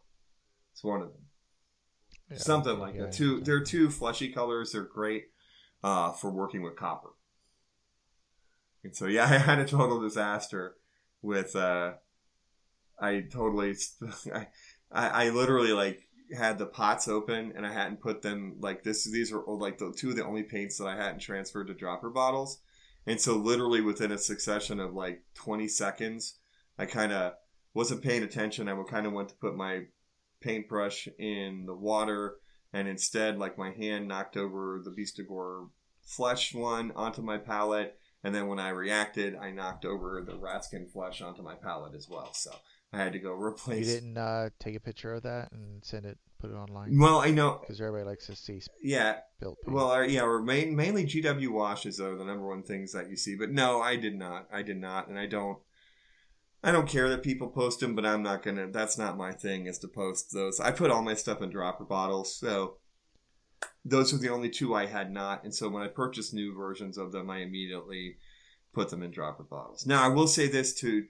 It all got a lot easier because the last wave of dropper bottles that I ordered and I got, which I had totally forgotten about. So I ordered them from Hong Kong back in March, I want to say, and they arrived at the end of July. Oh, wow. And I totally had forgotten I had ordered them. But actually, the whole set, I bought 50 dropper bottles. They came with 15 funnels. I was like, holy crap! Dude, where was this like when I was doing all my other dropper bottles?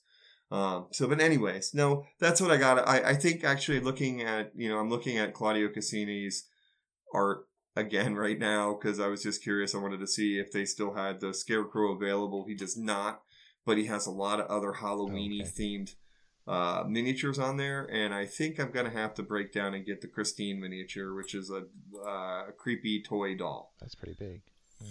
So yeah, and it looks like it's 65 millimeters tall. Awesomeness.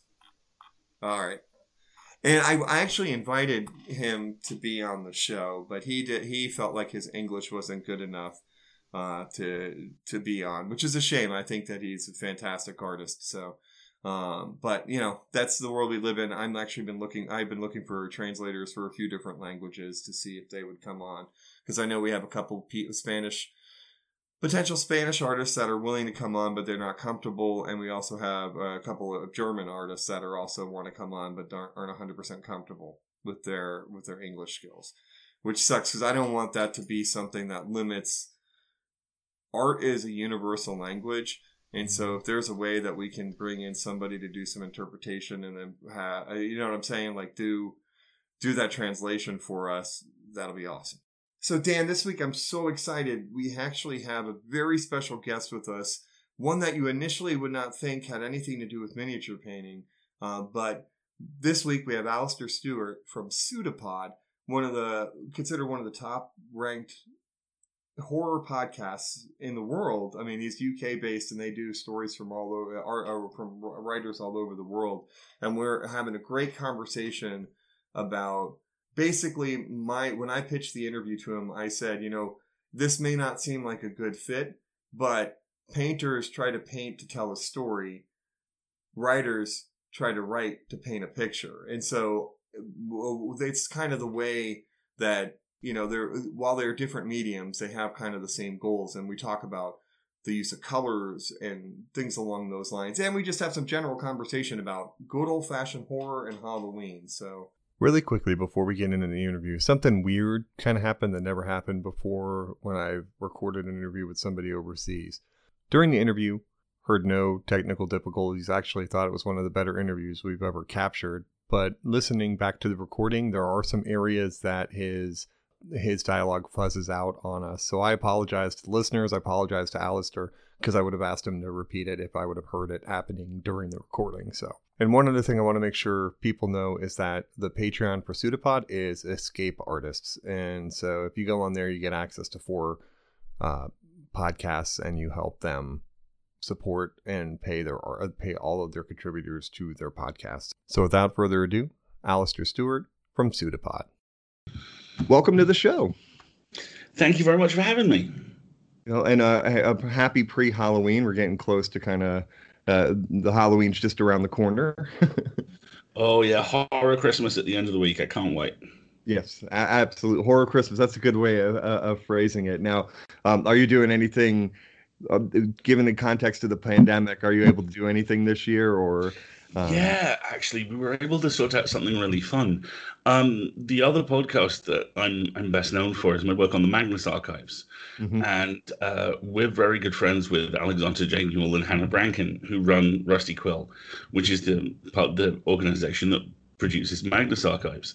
So on Halloween itself, on the Saturday, we are going to be live streaming a complete playthrough of a video game called Little Hope, which comes out on the 30th, which is part of a series called the Dark Pictures Anthology. These are kind of steerable movies. The one which people are most likely to have heard of is Until Dawn, which was a really good survival horror PS4 game where your choices directly impact the narrative, and it's entirely possible to leave the game with no characters dead or with them all dead. And the Dark Pictures Anthology is a slightly smaller games with a little bit more focus. And this one, Little Hope, opens with a high school bus breaking down on the outskirts of a small town near where the witch trials once took place, and finishes, I'm choosing to believe, with nothing bad happening, everyone leaving better and happier. So we're going to be live streaming that on Twitch all the way through Halloween. I think the estimate is it will either take 6 hours or we'll still be doing it a week later, but it's going to be a lot of fun either way. Nice. That actually sounds like a lot of fun. Now, what Twitch address will you be using for that? Oh, we'll be doing both of them. I will let me pull up. The EA Podcasts one is twitch.tv/EA Podcasts. Okay. And I've got a bunch of links for you, so I'll email you once we're done as well. Awesome, that'd be wonderful. Yeah, that way I can put them in the show notes so our listeners can join in on the fun for sure. Right. So now, Pseudopod is a horror podcast, and I want to talk about that a little bit down the road here. But I'm curious as to about how you started for the love of horror. You know, like what got you going. Oh, my story with horror is, I suspect, very similar to a lot of people's, in that the vast majority of it was me being exposed to stories I was entirely too young to read. I was given a full cast unabridged audio drama version of Dracula, aged about 10. That just really gave me the screaming heebie-jeebies in the best possible way. And around the same time, I was really interested in in my teens. I was like a teenage conspiracy theorist, and I was really into ufology and all this stuff. And what no one tells you about all of this is that all the kind of ufology books that were around at that time were nightmare fuel. Somehow, my parents, who are wonderful, wonderful people, did not see anything wrong with, they genuinely are wonderful, with me buying a copy of Intruders by Bud Hopkins, a detailed breakdown of the systemic abduction of multiple generations of the same family, including artists' impressions from the kids involved of the aliens that were supposedly abducting them, from rooms that looked a lot like mine. I didn't sleep much as a kid. I can imagine. So yeah, those were kind of really my two ends, and I think the third one was, this is obviously not apparent because it's a podcast, but I am 6'2", north of 300 pounds, and built like a door, and I have been about this size since I was 14. So age certificates on movies were just something that happened to other people, as far as I was concerned. So I was able to see stuff like The Terminator and Aliens and all those kind of classic seminal science fiction and horror movies about 4 or 5 years younger than I perhaps should have done. And those really kind of shaped my worldview and shaped how I approach story and what I really like about it. Yes, I can feel your pain. I'm 6'5", so I got you. I understand how that, you know. I see. Tall guy solidarity. Thank you for that. Exactly. Yeah, and my oldest son, who's 17, is 6'3", and constantly confused for somebody who is much older than he is. Yeah. You know, he's been that way for quite a while too. So now, how did Pseudopod come about? Let's talk about that, and also kind of get into what started you into podcasting as well. Yeah, of course. Pseudopod was actually the first offshoot of Escape Pod, which is the science fiction, short fiction podcast that Escape Artists does. And a couple of years after the company launched Pseudopod, it launched Podcastle, which does fantasy. And a couple of years after that, when myself and my partner Marguerite Kenner took it over, we brought in Cast of Wonders, which was a show originally started by a different company, but we had so much crossover in terms of staff. It was things like the audio engineer for Pseudopod was the first host for Cast of Wonders, that kind of thing. That they were basically an escape artist show in all but name. The company itself started because Sarah Ely, Steve Ely, as she was at that point, was really bored on their commute and wanted something good to listen to. So they had always been told they had a really good speaking voice, which they had. And they recorded some short science fiction just to listen to on their commute. And around this time, these articles were starting to come out about these weird new things called podcasts. So Sarah, not unreasonably, thought, "Oh, I'll put this online and see what happened." What happened was that was one of the first shows to ever do it. So there was this huge rocket of attention attached to it. And suddenly people were going, "This is great. Can we give you some money to help you, to kind of get you better equipment or help out?" And before Sarah really knew it, they had not invented, but they'd become one of the first genre fiction podcasts in the Western world. And this was amazing. And this was actually how I came in. I was an avid Escape Pod listener. And I remember downloading the first episode of Pseudopod on a 56K modem that I had to plug into the telephone socket in the wall. And I loved it. I gravitated more and more towards the darker stories on Pseudopod. And after a year on that, Mel Lafferty, who was the co-editor and co-host at that time, stepped away. And in a rare moment of not being dreadfully British, I basically stuck my hand up and went, "Could I help?" And they went, "Oh, yes, we've been waiting for you." And that was getting on for 10 years ago. Wow. That's amazing. It's funny to think that people still think of podcasts as kind of a new medium, but it's been around for a lot longer than, like hearing 10 years, for an audio drama. That sounds crazy. You know what I mean? Right. And oh yeah, it's a running joke amongst all our editorial teams that once every 6 to 8 weeks there'll be an article about how podcasting was really perfected in 2014 by Serial, or whichever stand-up comedian's podcast has just gone viral. And like I say, Escape Pod's been around since 2005. We weren't the only ones at that point by any means, but we are one of the only ones from that point who are still here.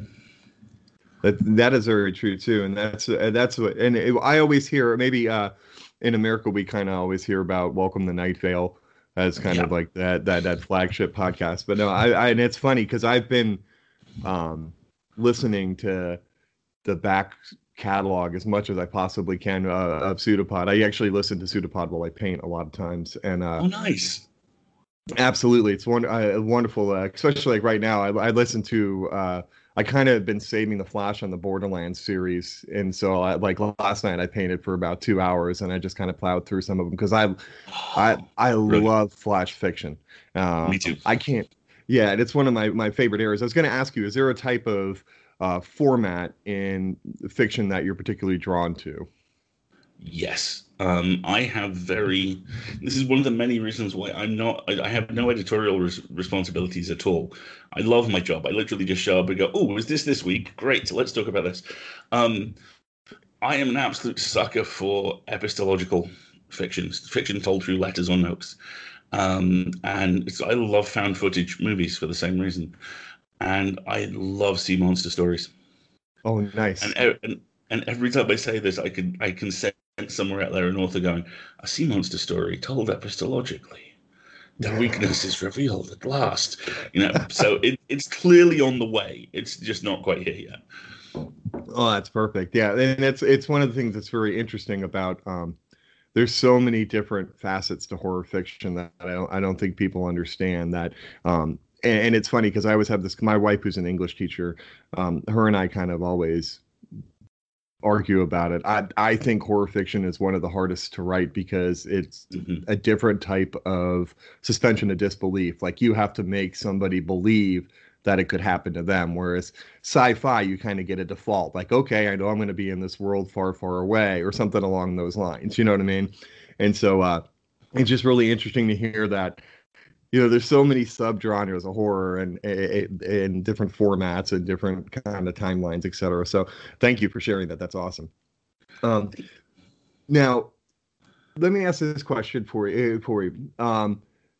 Do you kind of have a favorite short story out there? Like when you said that, of course, the first thing that anybody probably came to mind was, 20,000 Leagues Under the Sea is probably one of your favorites, right? But do you have anything like, do you have a short story that when I say, what's your favorite short story, what was the first one that popped into your head? I have a couple. In terms of kind of all-time favorites, there is, and I love this because it's basically a short story, a dad joke disguised as a short story. There's a very old Frederick White science fiction story, which he sold at the time as the shortest science fiction story ever written, which reads simply, "The last man on Earth sat alone in a room. There was a knock at the door." And I've always loved that for its efficiency. Actually massively expanded it too a few years after publishing it and explained who was there and what caused it. And that version is fun in very different ways.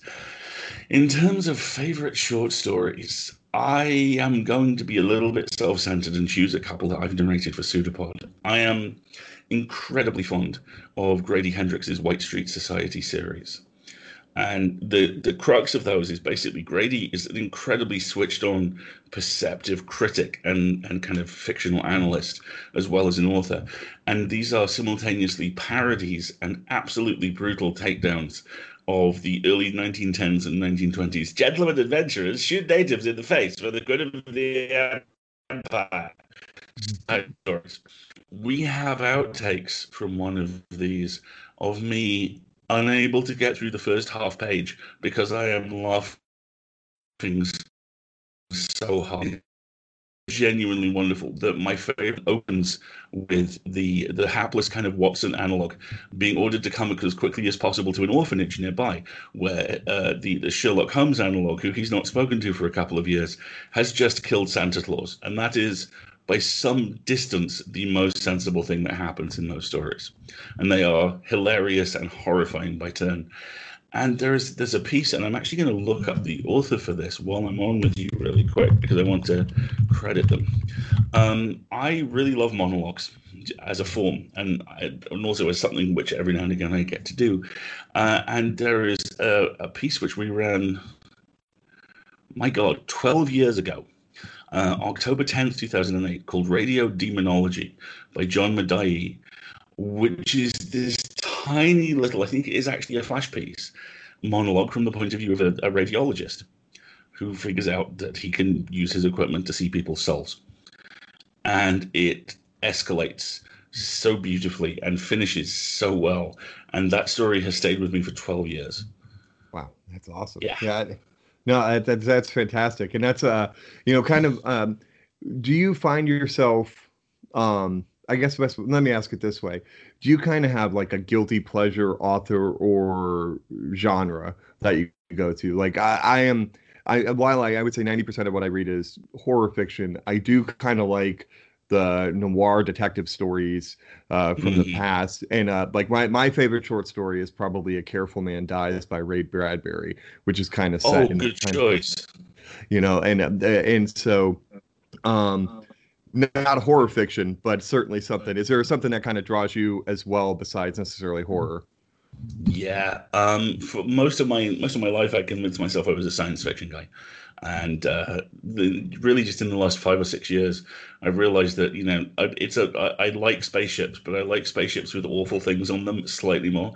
But science fiction has a tremendous draw for me, and particularly science fiction which is interested in the impact of its own attempts to better itself, specifically through the lens of crewed spaceflight. Astronauts hit me where I live. That the whole idea of the NASA myth, the whole idea of The Right Stuff, all of that. The Right Stuff was one of the first movies I saw, and it's all really stayed with me. And a lot of the stuff I write, that's certainly at the moment, is in that sphere. And there are two really good examples of it, which again I can pull up for you. Skateboard 500 springs to mind. Here we go. Escape Pod 500 was a story called The Man Who Lost the Sea by Theodore Sturgeon. And I'm aware a lot of the stuff I'm pulling up here is kind of a little bit from greatest hits. And I know from the questions you sent me, we will be talking about more current stuff as well. But this one is very special. I mean, it's an incredible story and it's an incredible narrator. We got Anson Mount in to do this, who some of your listeners may know as Captain Pike from the last season of Star Trek Discovery. Nice. And Anson has done quite a bit of stuff for us. He's a fan of the shows, and he never fails to turn in astounding work. But this, which is about that kind of moment where you push past the outer edge of human endeavor and the price you pay for it, and those moments where it's worth it, is to my mind the best thing he's done for us so far. And again, I'll drop the in the show notes. The other one, there was a show that ran for a season on Hulu last year called The First, which didn't do terribly well. And it was a real shame because for me, it was very much the kind of science fiction I respond to. It's basically a story about what happens when the first crewed space flight to Mars explodes and everyone dies. And that happens in the first 5 minutes of the first episode of an 8-episode season. And the rest of it is, how do you come back from that? How do you get to a point where you can convince anyone from the secondary crew to the people financing the mission that that was a mistake and it won't happen again? And it is an extraordinary piece of TV. Bits of it don't quite land. There is a story involving one of the main character's spouses who suffers from depression, which doesn't handle the condition in a way which I feel is special or useful. But the stuff that does work is extraordinary. It is one of the most extraordinarily powerful pieces of science fiction I've ever seen.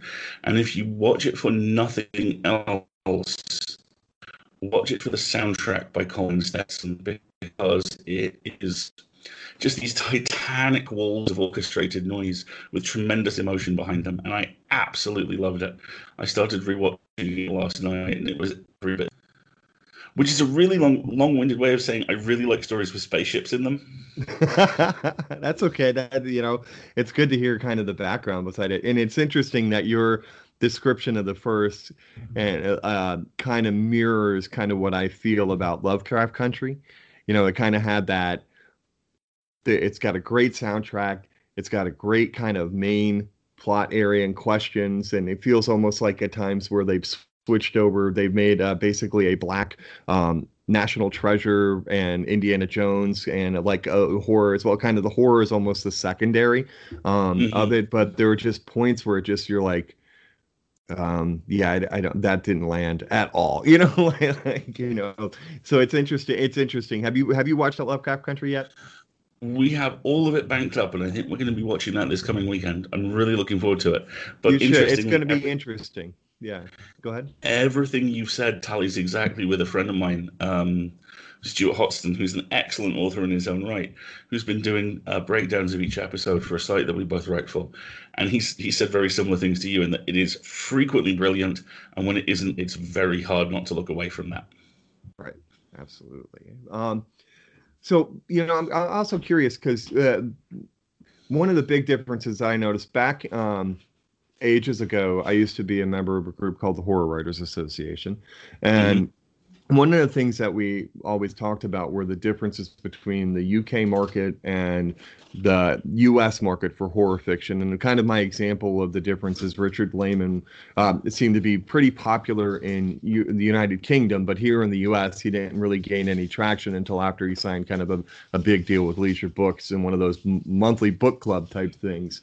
And so is that still kind of the case today, that UK is still kind of the hub of horror, at least in comparison to the US? Yes and no.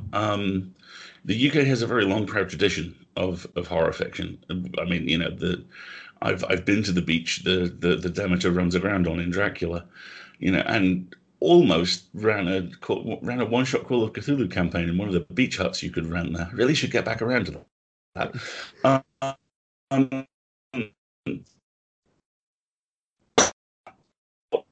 Of horror anthology editors who are UK based, who have decades in the industry. for me, the more vibrant elements of the industry are far more dispersed. And this actually speaks to a larger issue that publishing as a whole is starting to engage with, where the US and the UK are increasingly becoming points on a map rather than 2 points on a compass. There's a lot more going on outside those fields that's starting to become noticed, and that's really helpful and really hopeful too, because obviously the more diverse the voices are we're listening to, the more interesting the stories we get from them.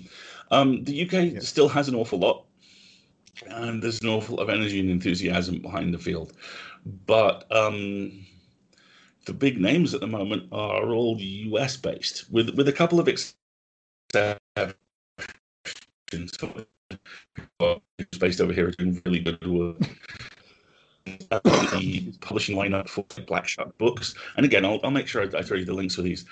Particularly, people like Power and people like Penny Jones are doing really, really good work.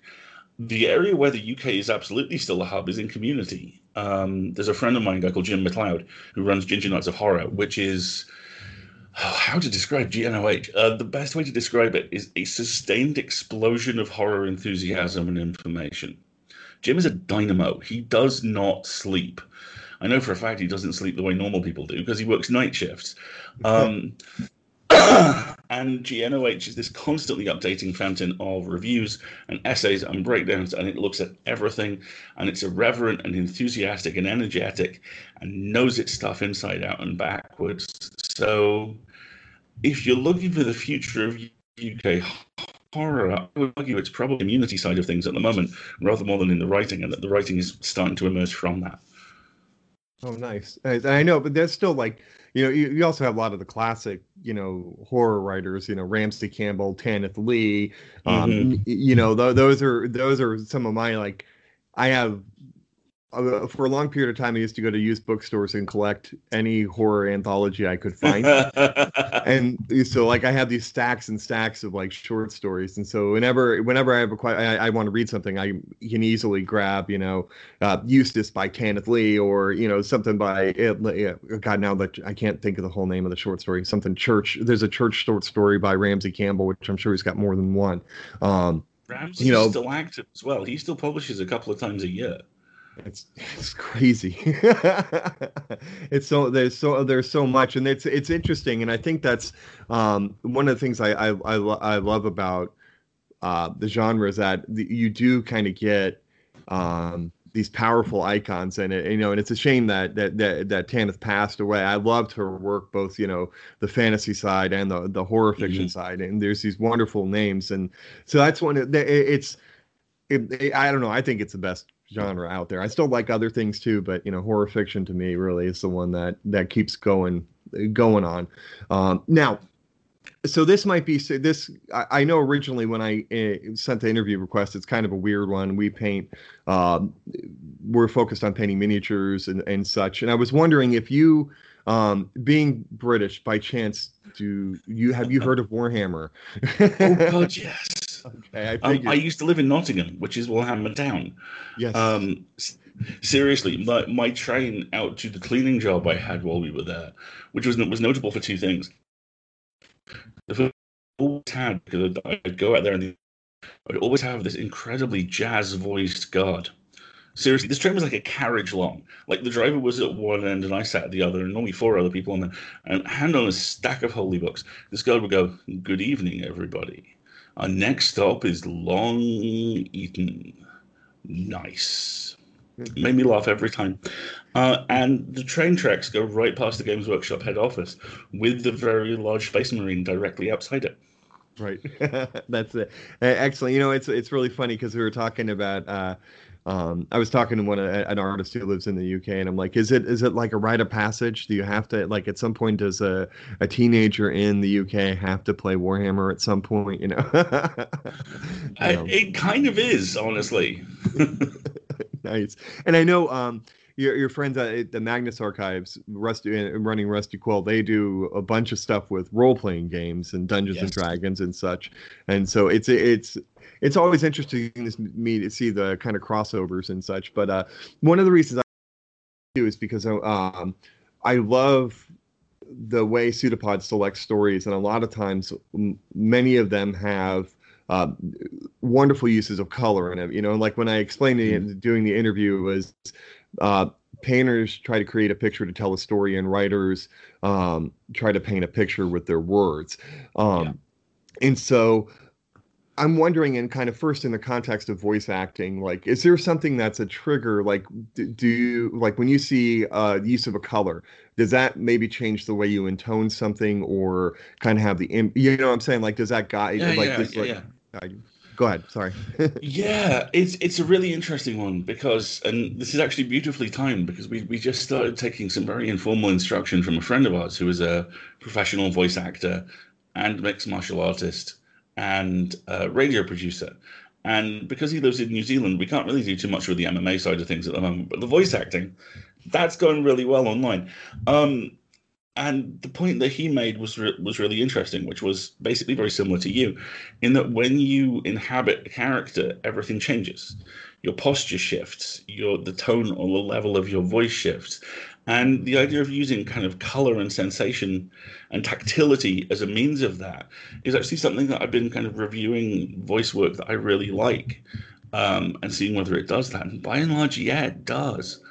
The interesting thing with audio drama is it is, how can I put this? My dad once described it as the brilliant thing is the budget is infinite, because it is. You can do all sorts with audio because you're filling in, people's imaginations are kind of filling in for you. But at the same time, you also have a tremendous burden as a narrator or a voice actor, in that you have to do everything. And one of the things that I've learned this year, because I've done my first real kind of long form serial narration this year, is to do something very similar to that, fixate on particular things in the text.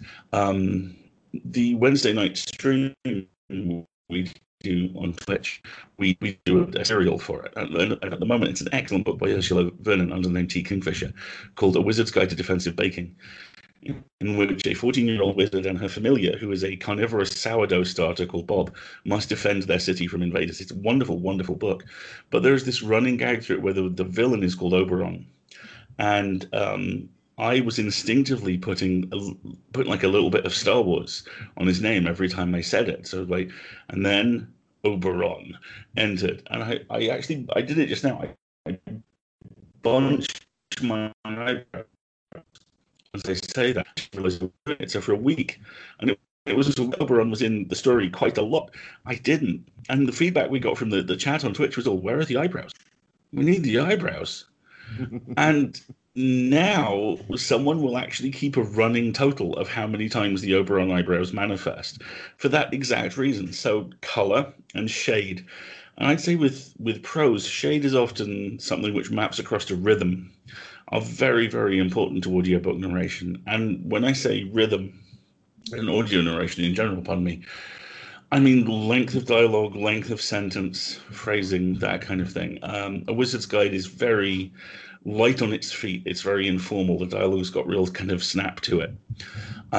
Conversely, something like, let's say, Lurker at the Threshold, which I'm going to check now to make sure is by August Derleth before I say Lurker at the Threshold. But yes, well done, good job, me.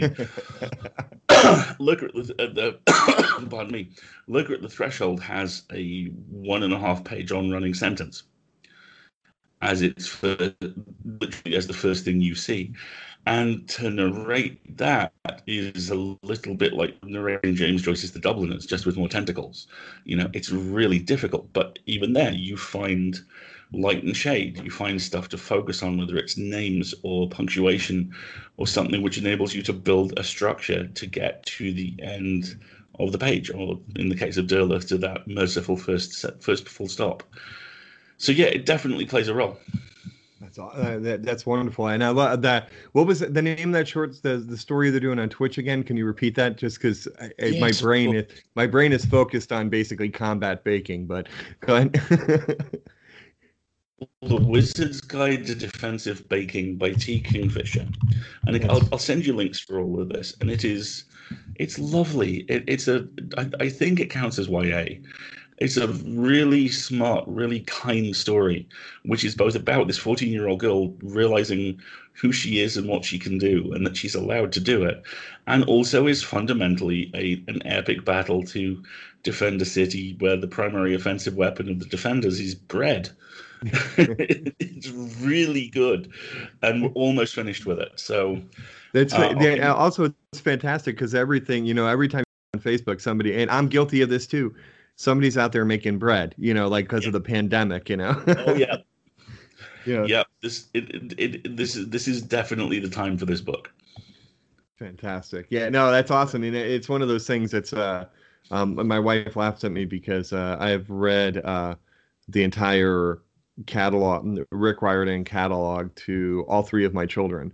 And I will probably read it again on my own at some point, just because I don't know, just there's my guilty pleasure right there. I can read that stuff on God, Norse God, all the different types of gods, etc., and just love it. Of course, best stuff.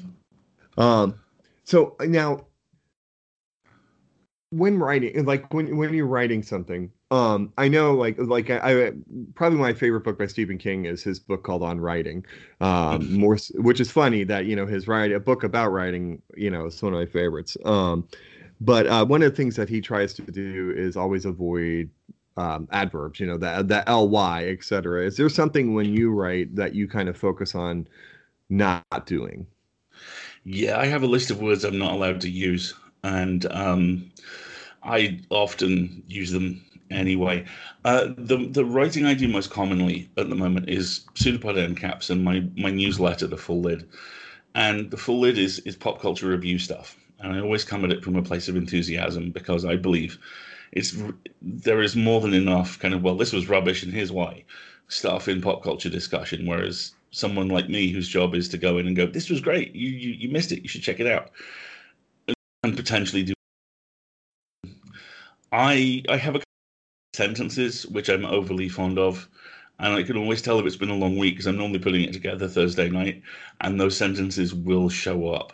If I ever find myself writing the phrase, but the truly impressive thing is, I am so well trained at this point that my partner who edits it doesn't even have to be in the room. I can hear her in my head going, no, back. Nice.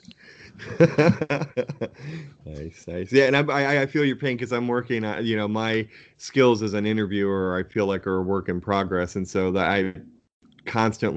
I'm like, okay, I need to get rid of the word awesome out of my thing, like out of my vocabulary, because that's my typical transition, so I feel your pain with that for sure. You are really good, by the way, and I will send you a link to the book, which I have stolen pretty much all the stuff I interview from, all the interview tips I use from, by a guy called Jason Arnott. Jason is a very good UK-based horror writer. And he's also a former heavy metal journalist. So he's actually written a book which is literally, here is how you interview people. And that's awesome. Unbelievably useful. Thank you so much. I appreciate your kind words and that. Yeah, I'd say Dan and I, our motto for the podcast is better, braver, happier, trying to get people to be better, braver, and happier painters. And so we constantly look at ourselves as work in progresses, and trying to, everything is a means to get better. Now, Absolutely. Are you still into role-playing games at all, or did you play role-playing games? Oh, yeah. I had basically I had an unpaid job at university, which was a 5-night-a-week conspiracy RPG. And after I graduated, I had a couple of other games which almost got that big. There was a Star Wars West End games thing that ran for about 2-3 years. There was a Tribe 8 game that didn't quite come into land, but had some interesting stuff. There was a Battlestar Galactica campaign that had 150 active NPCs, basically because I had got to the point where I was fairly certain that my RPG campaigns had accidentally been built on an ancient native burial ground. They just couldn't be stopped. The thing was a sandbox, So basically, it was an alternative fleet that had fled slightly earlier than the Galacticas, and had been designed. So it was a far more of a coherent ecosystem as opposed to, well, here's where all the food is. They're like 3 or 4 of everything, and the characters could literally go to any ship and find an adventure. Oh, that's fantastic. And that was really good fun for a long time. I've actually done some professional RPG writing too. I did the 6th Doctor sourcebook for the Doctor Who RPG, and I co-wrote the 10th Doctor sourcebook for them. Did a bunch of adventures for them too. And most recently, and this is the thing that I've really enjoyed, Jason Peter, who is a Canadian RPG creator and just a fiercely creative and smart and cool dude, and I co-created a game called After the War. And After the War is basically a game of mimetic horror and community building. The genesis of it was we were chatting one day, and basically I went, what happened the day after Starfleet's worst day? So you have the setup, which is the usual kind of benevolent sentient alien races. Everyone comes together to explore the galaxy. And then one of the ships on the outer edge of settled space encounters a carrier wave. This carrier wave is music, and it's sentient, and it has one goal, and that is for everyone to sing it. And in the space of just over 2 weeks, it sweeps across settled space, creates this nightmarish chorister fleet of these hundreds of thousands of ships, all intoning endlessly this sentient music. Planets are evacuated, planets fall. And the last ditch battle is fought over a world which everyone has held once or twice, called Polvo, which is Spanish for dirt. And the song is stopped there. And the game is about what happens next, because the galaxy is functionally in ruins. So many people have been abandoned above Polvo that they've just basically landed and turned their ships into townships. So you have this game about people trying to rebuild communities and move past trauma, at the same time as if you want to, there is the option that the song is far less dead than people thought it was. And there's all sorts of really nasty conspiracy stuff about how exactly it was stopped in the first place. And that was a labor of love. We wrote that across about 2 or 3 years. Came out late last year, and we are both ridiculously proud of it. And I actually have some fiction penciled in that universe, which I should get to hopefully early next year. Well, congratulations. That is that accomplishment of being able to write an RPG, kind of the whole thing. That's very impressive. Thank you. And I do have to say thank you to you as well, because I haven't, I always in that, you never have one hobby, right? And so actually kind of having this interview on the docket, listening to tons and tons of Pseudopod, I actually grabbed one of my story note cards and knocked out a short story the other night that I was pretty excited for. So thank you for helping with kind of inspiration. I appreciate it. Oh, dude, that's amazing. Well done. Thank you. Yep, and it's now with my English teacher wife to edit, which means it's going to get brutalized. If you can get it past an English teacher, you can get it past anybody. That's really good. Yeah, for sure. It's hard though sometimes when you have a living grammar checker. My partner is a lawyer, and as a result, every now and again, as happened earlier today, in fact, things will happen when she goes, "Here you go. Here's your new invoice template because I love you, but the last one was rubbish." Thank you. Yes. Oh my God. I should have recorded her reaction to the very first attempt at our podcast. Like, she she didn't last 2 minutes into it before she was just completely appalled by what we were trying to do. It's amazing, but it's good to have those people around. Absolutely. To keep you in the straight and narrow. So, are there any? I guess we kind of covered it a little bit. Up and coming kind of authors that you think our listeners should absolutely go out and read. Oh God, yeah. Absolutely. In terms of kind of contemporary thrillers, there's a very good friend of mine, a guy called Andrew Reed, who has one book out at the moment called The Hunter, which is unbelievably great, and is about a female bounty hunter who's a former professional mixed martial artist who runs into essentially a transhumanist conspiracy. It's cyberpunk with a really small c, and it's a really, really good book. In terms of fantasy, there is another good friend of mine, a lady called Jen Williams, who has just finished her second 3-book 3-book trilogy, as opposed to a 5-book trilogy, Alistair. Her second fantasy trilogy, which is glorious, where the main characters are an immortal barbarian who might also be a vampire, a feral witch with a giant bat, and Tony Stark if he was a middle-aged gay black lady. And they are so much fun. These are the only books I've ever read where at one point one character solves a problem by going, actually, hang on, I'm disgustingly rich. I'm just going to buy that. It's really, really good. C.L. Clarke's debut, The Unbroken, is out next year, and that is one of those books that people are not going to see coming. Sheree has done amazing work for us at Podcastle, and they are a remarkable voice in the field. Matt Wallace as well. Anything with Matt Wallace on it is going to be worth people's time. Savage Legion, his epic fantasy debut, came out earlier this year and is by some distance, his work is fantastic. In terms of science fiction, The Architects of Memory by Karen Osborne is a debut and a fantastically good one, which has all that kind of crunchy stuff we were talking about earlier that I really love. There's spacesuits and secret orbital weapons and conspiracies and all kinds of good stuff. Anything by Cameron Hurley. Literally anything. You can start anywhere. Hurley is just that good. Although if I had to, I would probably recommend The Light Brigade first off. Last one for science fiction. This is an interesting one, actually, because I was on the jury for the Clarke Award this year, and this won.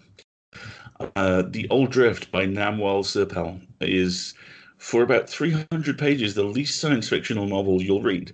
And then very slowly you realize what's going on with it as it becomes a history of Africa as a continent and particular countries and human evolution. And it's very complex and chewy and cool. And finally, there are 2 or 3 YA books which people should keep an eye out for. The Strange Worlds Travel Agency by L.D. Lipinski is a brilliantly realized kind of alternate dimension action adventure. The Sal and Gabby books by Gabriel Hernandez are hilarious. Sal and Gabby are both geniuses. They're both from families of geniuses. This doesn't mean that they solve problems. It just means the problems which they cause are much more fun than most people's. If I tell you the second book in the series has an artificially intelligent toilet that plays a vitally important role, that should sell you. It's middle grade, but it's also very funny and very smart. And finally, Fight Like a Girl by Sheena Kamal, which is an exploration of the collision between cultures, especially as an adolescent growing up in a country which is not the one that your family originally came from, filtered in turn through the very complex and chewy and interesting cultural appropriation of studying a martial art in a foreign country, and how, in this case, it's Thai boxing is used as a means of processing anger, and in some cases, of processing it in very much the wrong way. Any of those are going to be great, and I have links to all of them for you. Oh, that's wonderful. That absolutely, especially my 11-year-old will probably love to read something with a AI toilet in it. Oh, yeah. If you have an 11-year-old, the Sal and Gabby books are absolutely coming to your house, and that's a very good thing. Cool. That's excellent.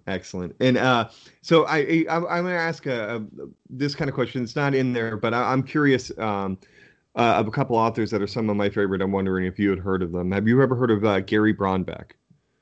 Yes, vaguely. I'm going to look up now. Gary Bronbeck. Kind of his seminal work was the I called it The Indifference of Heaven. That book kind of wrecked me. But he's also got a Creek County kind of theme going on. But no, he's a fantastic author. I didn't know if he had a chance to read any. He's got a short story called Haseldama, which is just like religious lore through the yin yang. It was published originally, I think, that sounds great. Cemetery Dance. Richard Chizmar's magazine. And then another one. Have you heard of Bentley Little? No, not at all. Bentley Little is a fun one because basically whatever Bentley is pissed off at, that's what the book is about. And so if he's pissed off at his homeowners association, there's a book called The Association, or he's disgusted by, the big box stores in Walmart. So there's one called The Store. And so they're fantastic. But probably my favorite work of his is which I imagine this is something that you would totally appreciate. It's a short story called The Washingtonians, and it basically is kind of an alternative history. It tells an alternative history in the present of what happened at Valley Forge, and it replays in modern times the blue coats versus red coats. And this whole story about the true nature of George Washington. That sounds amazing. And so, but he's also, he's interesting because he's one of those authors that has a ton of books out, but he's a recluse. And so he doesn't do interviews. He doesn't do any form of promotions whatsoever. He just writes his books and moves on. And so, but those are two that I adore their work. And there's now I'm blanking on it, but he has Gary Brownback has an audio book out for, basically it is a guy sitting in a radio booth watching the world end. And so I'm sold. Yeah. So basically it's him watching the whole. He's in this glass enclosed area, and it's fantastic work. So for sure, I hope if you ever get a chance to read them, I hope you'll enjoy them. I will. They sound great. And it's funny because those. I found out about Gary Brownback through the Horror Writers Association, but Bentley Little was one of the ones that when I every so often would subscribe to those monthly book clubs. You get like, monthly horror book club by Leisure Books or something. And so between I make fun of them, but that's how I learned about like Ray Garton and Bentley Little or Richard Lehman, who's one of my favorite all-time splatterpunk kind of horror writers. There's nothing wrong with those clubs for that exact reason. Anything which exposes you to kind of new and interesting voices is absolutely worth your time. Absolutely. Thank you so much. One of the last things I was going to ask you. So we are, like I said before, is our motto of our podcast is better, braver, and happier. And so I know a lot of us out there that like to write as well as paint. So are there any words of advice along those lines that you could give for writing to our listeners? Yeah, of course. I'm in an unusual position there because for the last few years I've been extremely prolific in the nonfiction spaces and not remotely prolific in fiction spaces, and that I've decided has to change. I completed a draft of a novel for using NaNoWriMo about 18 months ago, and I really liked it. And then I went back and read it again and realized I really liked about 60% of it and shifted it around. And I'm now at the point where after the next revision, there are a couple of agents who would like to see it. And the thing which I'm really focusing on with the difference between the non-fiction space, which I'm very used to working in, and the fiction space, which I'm not, is the difference in trajectory. With non-fiction, especially with freelance journalism or even with blog posts, a lot of the time it's basically a straight line going up at about 45 degrees. You write and then you're done. And then it's finished and you move on to the next thing. And that's great if you're only working in those fields. If you're working with fiction, or if you're working with long-form fiction in particular, you need to make your peace with the fact that it's going to take longer. And by you, I mean me, because I'm still struggling with this, where you'll finish something and you'll think it's great, and it will plateau for a couple of months, and then you'll make more changes and think it's great, and it will plateau for a couple of months, and so on and so forth. And after a while, it's very easy to think that you're not getting anywhere and nothing's ever going to happen. You are, and it will. So if you want kind of the most distilled version of that in terms of writing advice, I think it really comes down to this. Persist. Keep going. Finish something. And once you have, be prepared with the fact you may have to finish it again. But it will be worthwhile. That's awesome. Yeah, that speaks to painters as well, because we have a saying. We have two sayings: finished, not perfect, and also we don't finish projects, we abandon them. I'm using that one for sure. One of the things I wanted to point out is that it is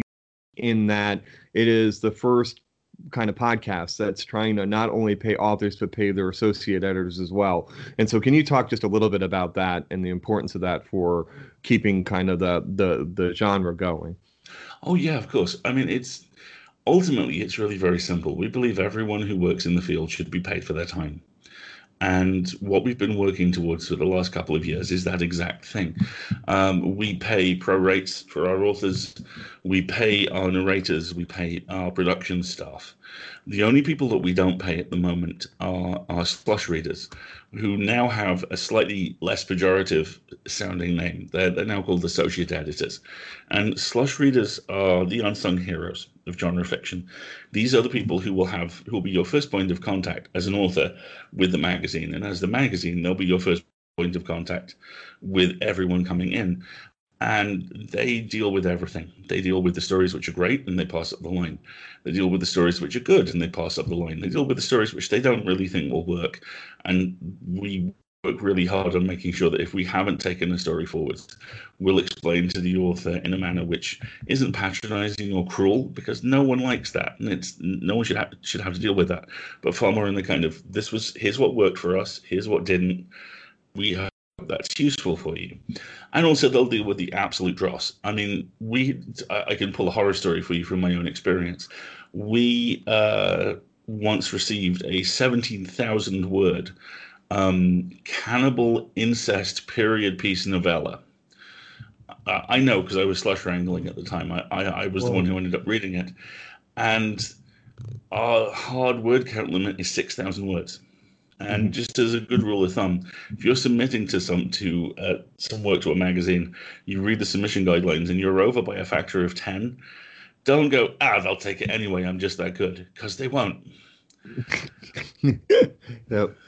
I remember, I used to buy the guide. There used to be a guide to publishing that comes out, and it would go through all the different markets and stuff like that. And then, and like in the first sentence was like, read the submission guidelines. If you don't follow them, you're going to get rejected, no matter how good you are. Always. And it's so now. The Patreon page, which we'll put in a link for absolutely in the show notes, but I definitely want to stress it here. And it's the Patreon goes to support your efforts to pay the former slush wranglers and all the people that are associated with the podcast. And that is that under Escape Pod or under Pseudopod? That's under everybody. The Patreon covers all 4 shows. Okay, so is then the Patreon is called Escape Pod then? Yeah, let me get you the link for it. Okay, perfect. I appreciate it. But Alistair, thank you so much for taking the time to do this. I know you're like Halloween. I picked this time period to have an interview with you. I'm sure is the deadline capital of the world for horror fiction, right? We do have a big week planned, but honestly, this is a pleasure. Thank you so much for having me on. It has been absolutely an honor, sir. And I got to tell you. You have an amazing voice that I can just listen to over and over again, and I enjoyed you on the Magnus Archives, and I of course I'm always excited when I hear you introducing the story on Pseudopod as well. Oh, thank you so much. I really appreciate that.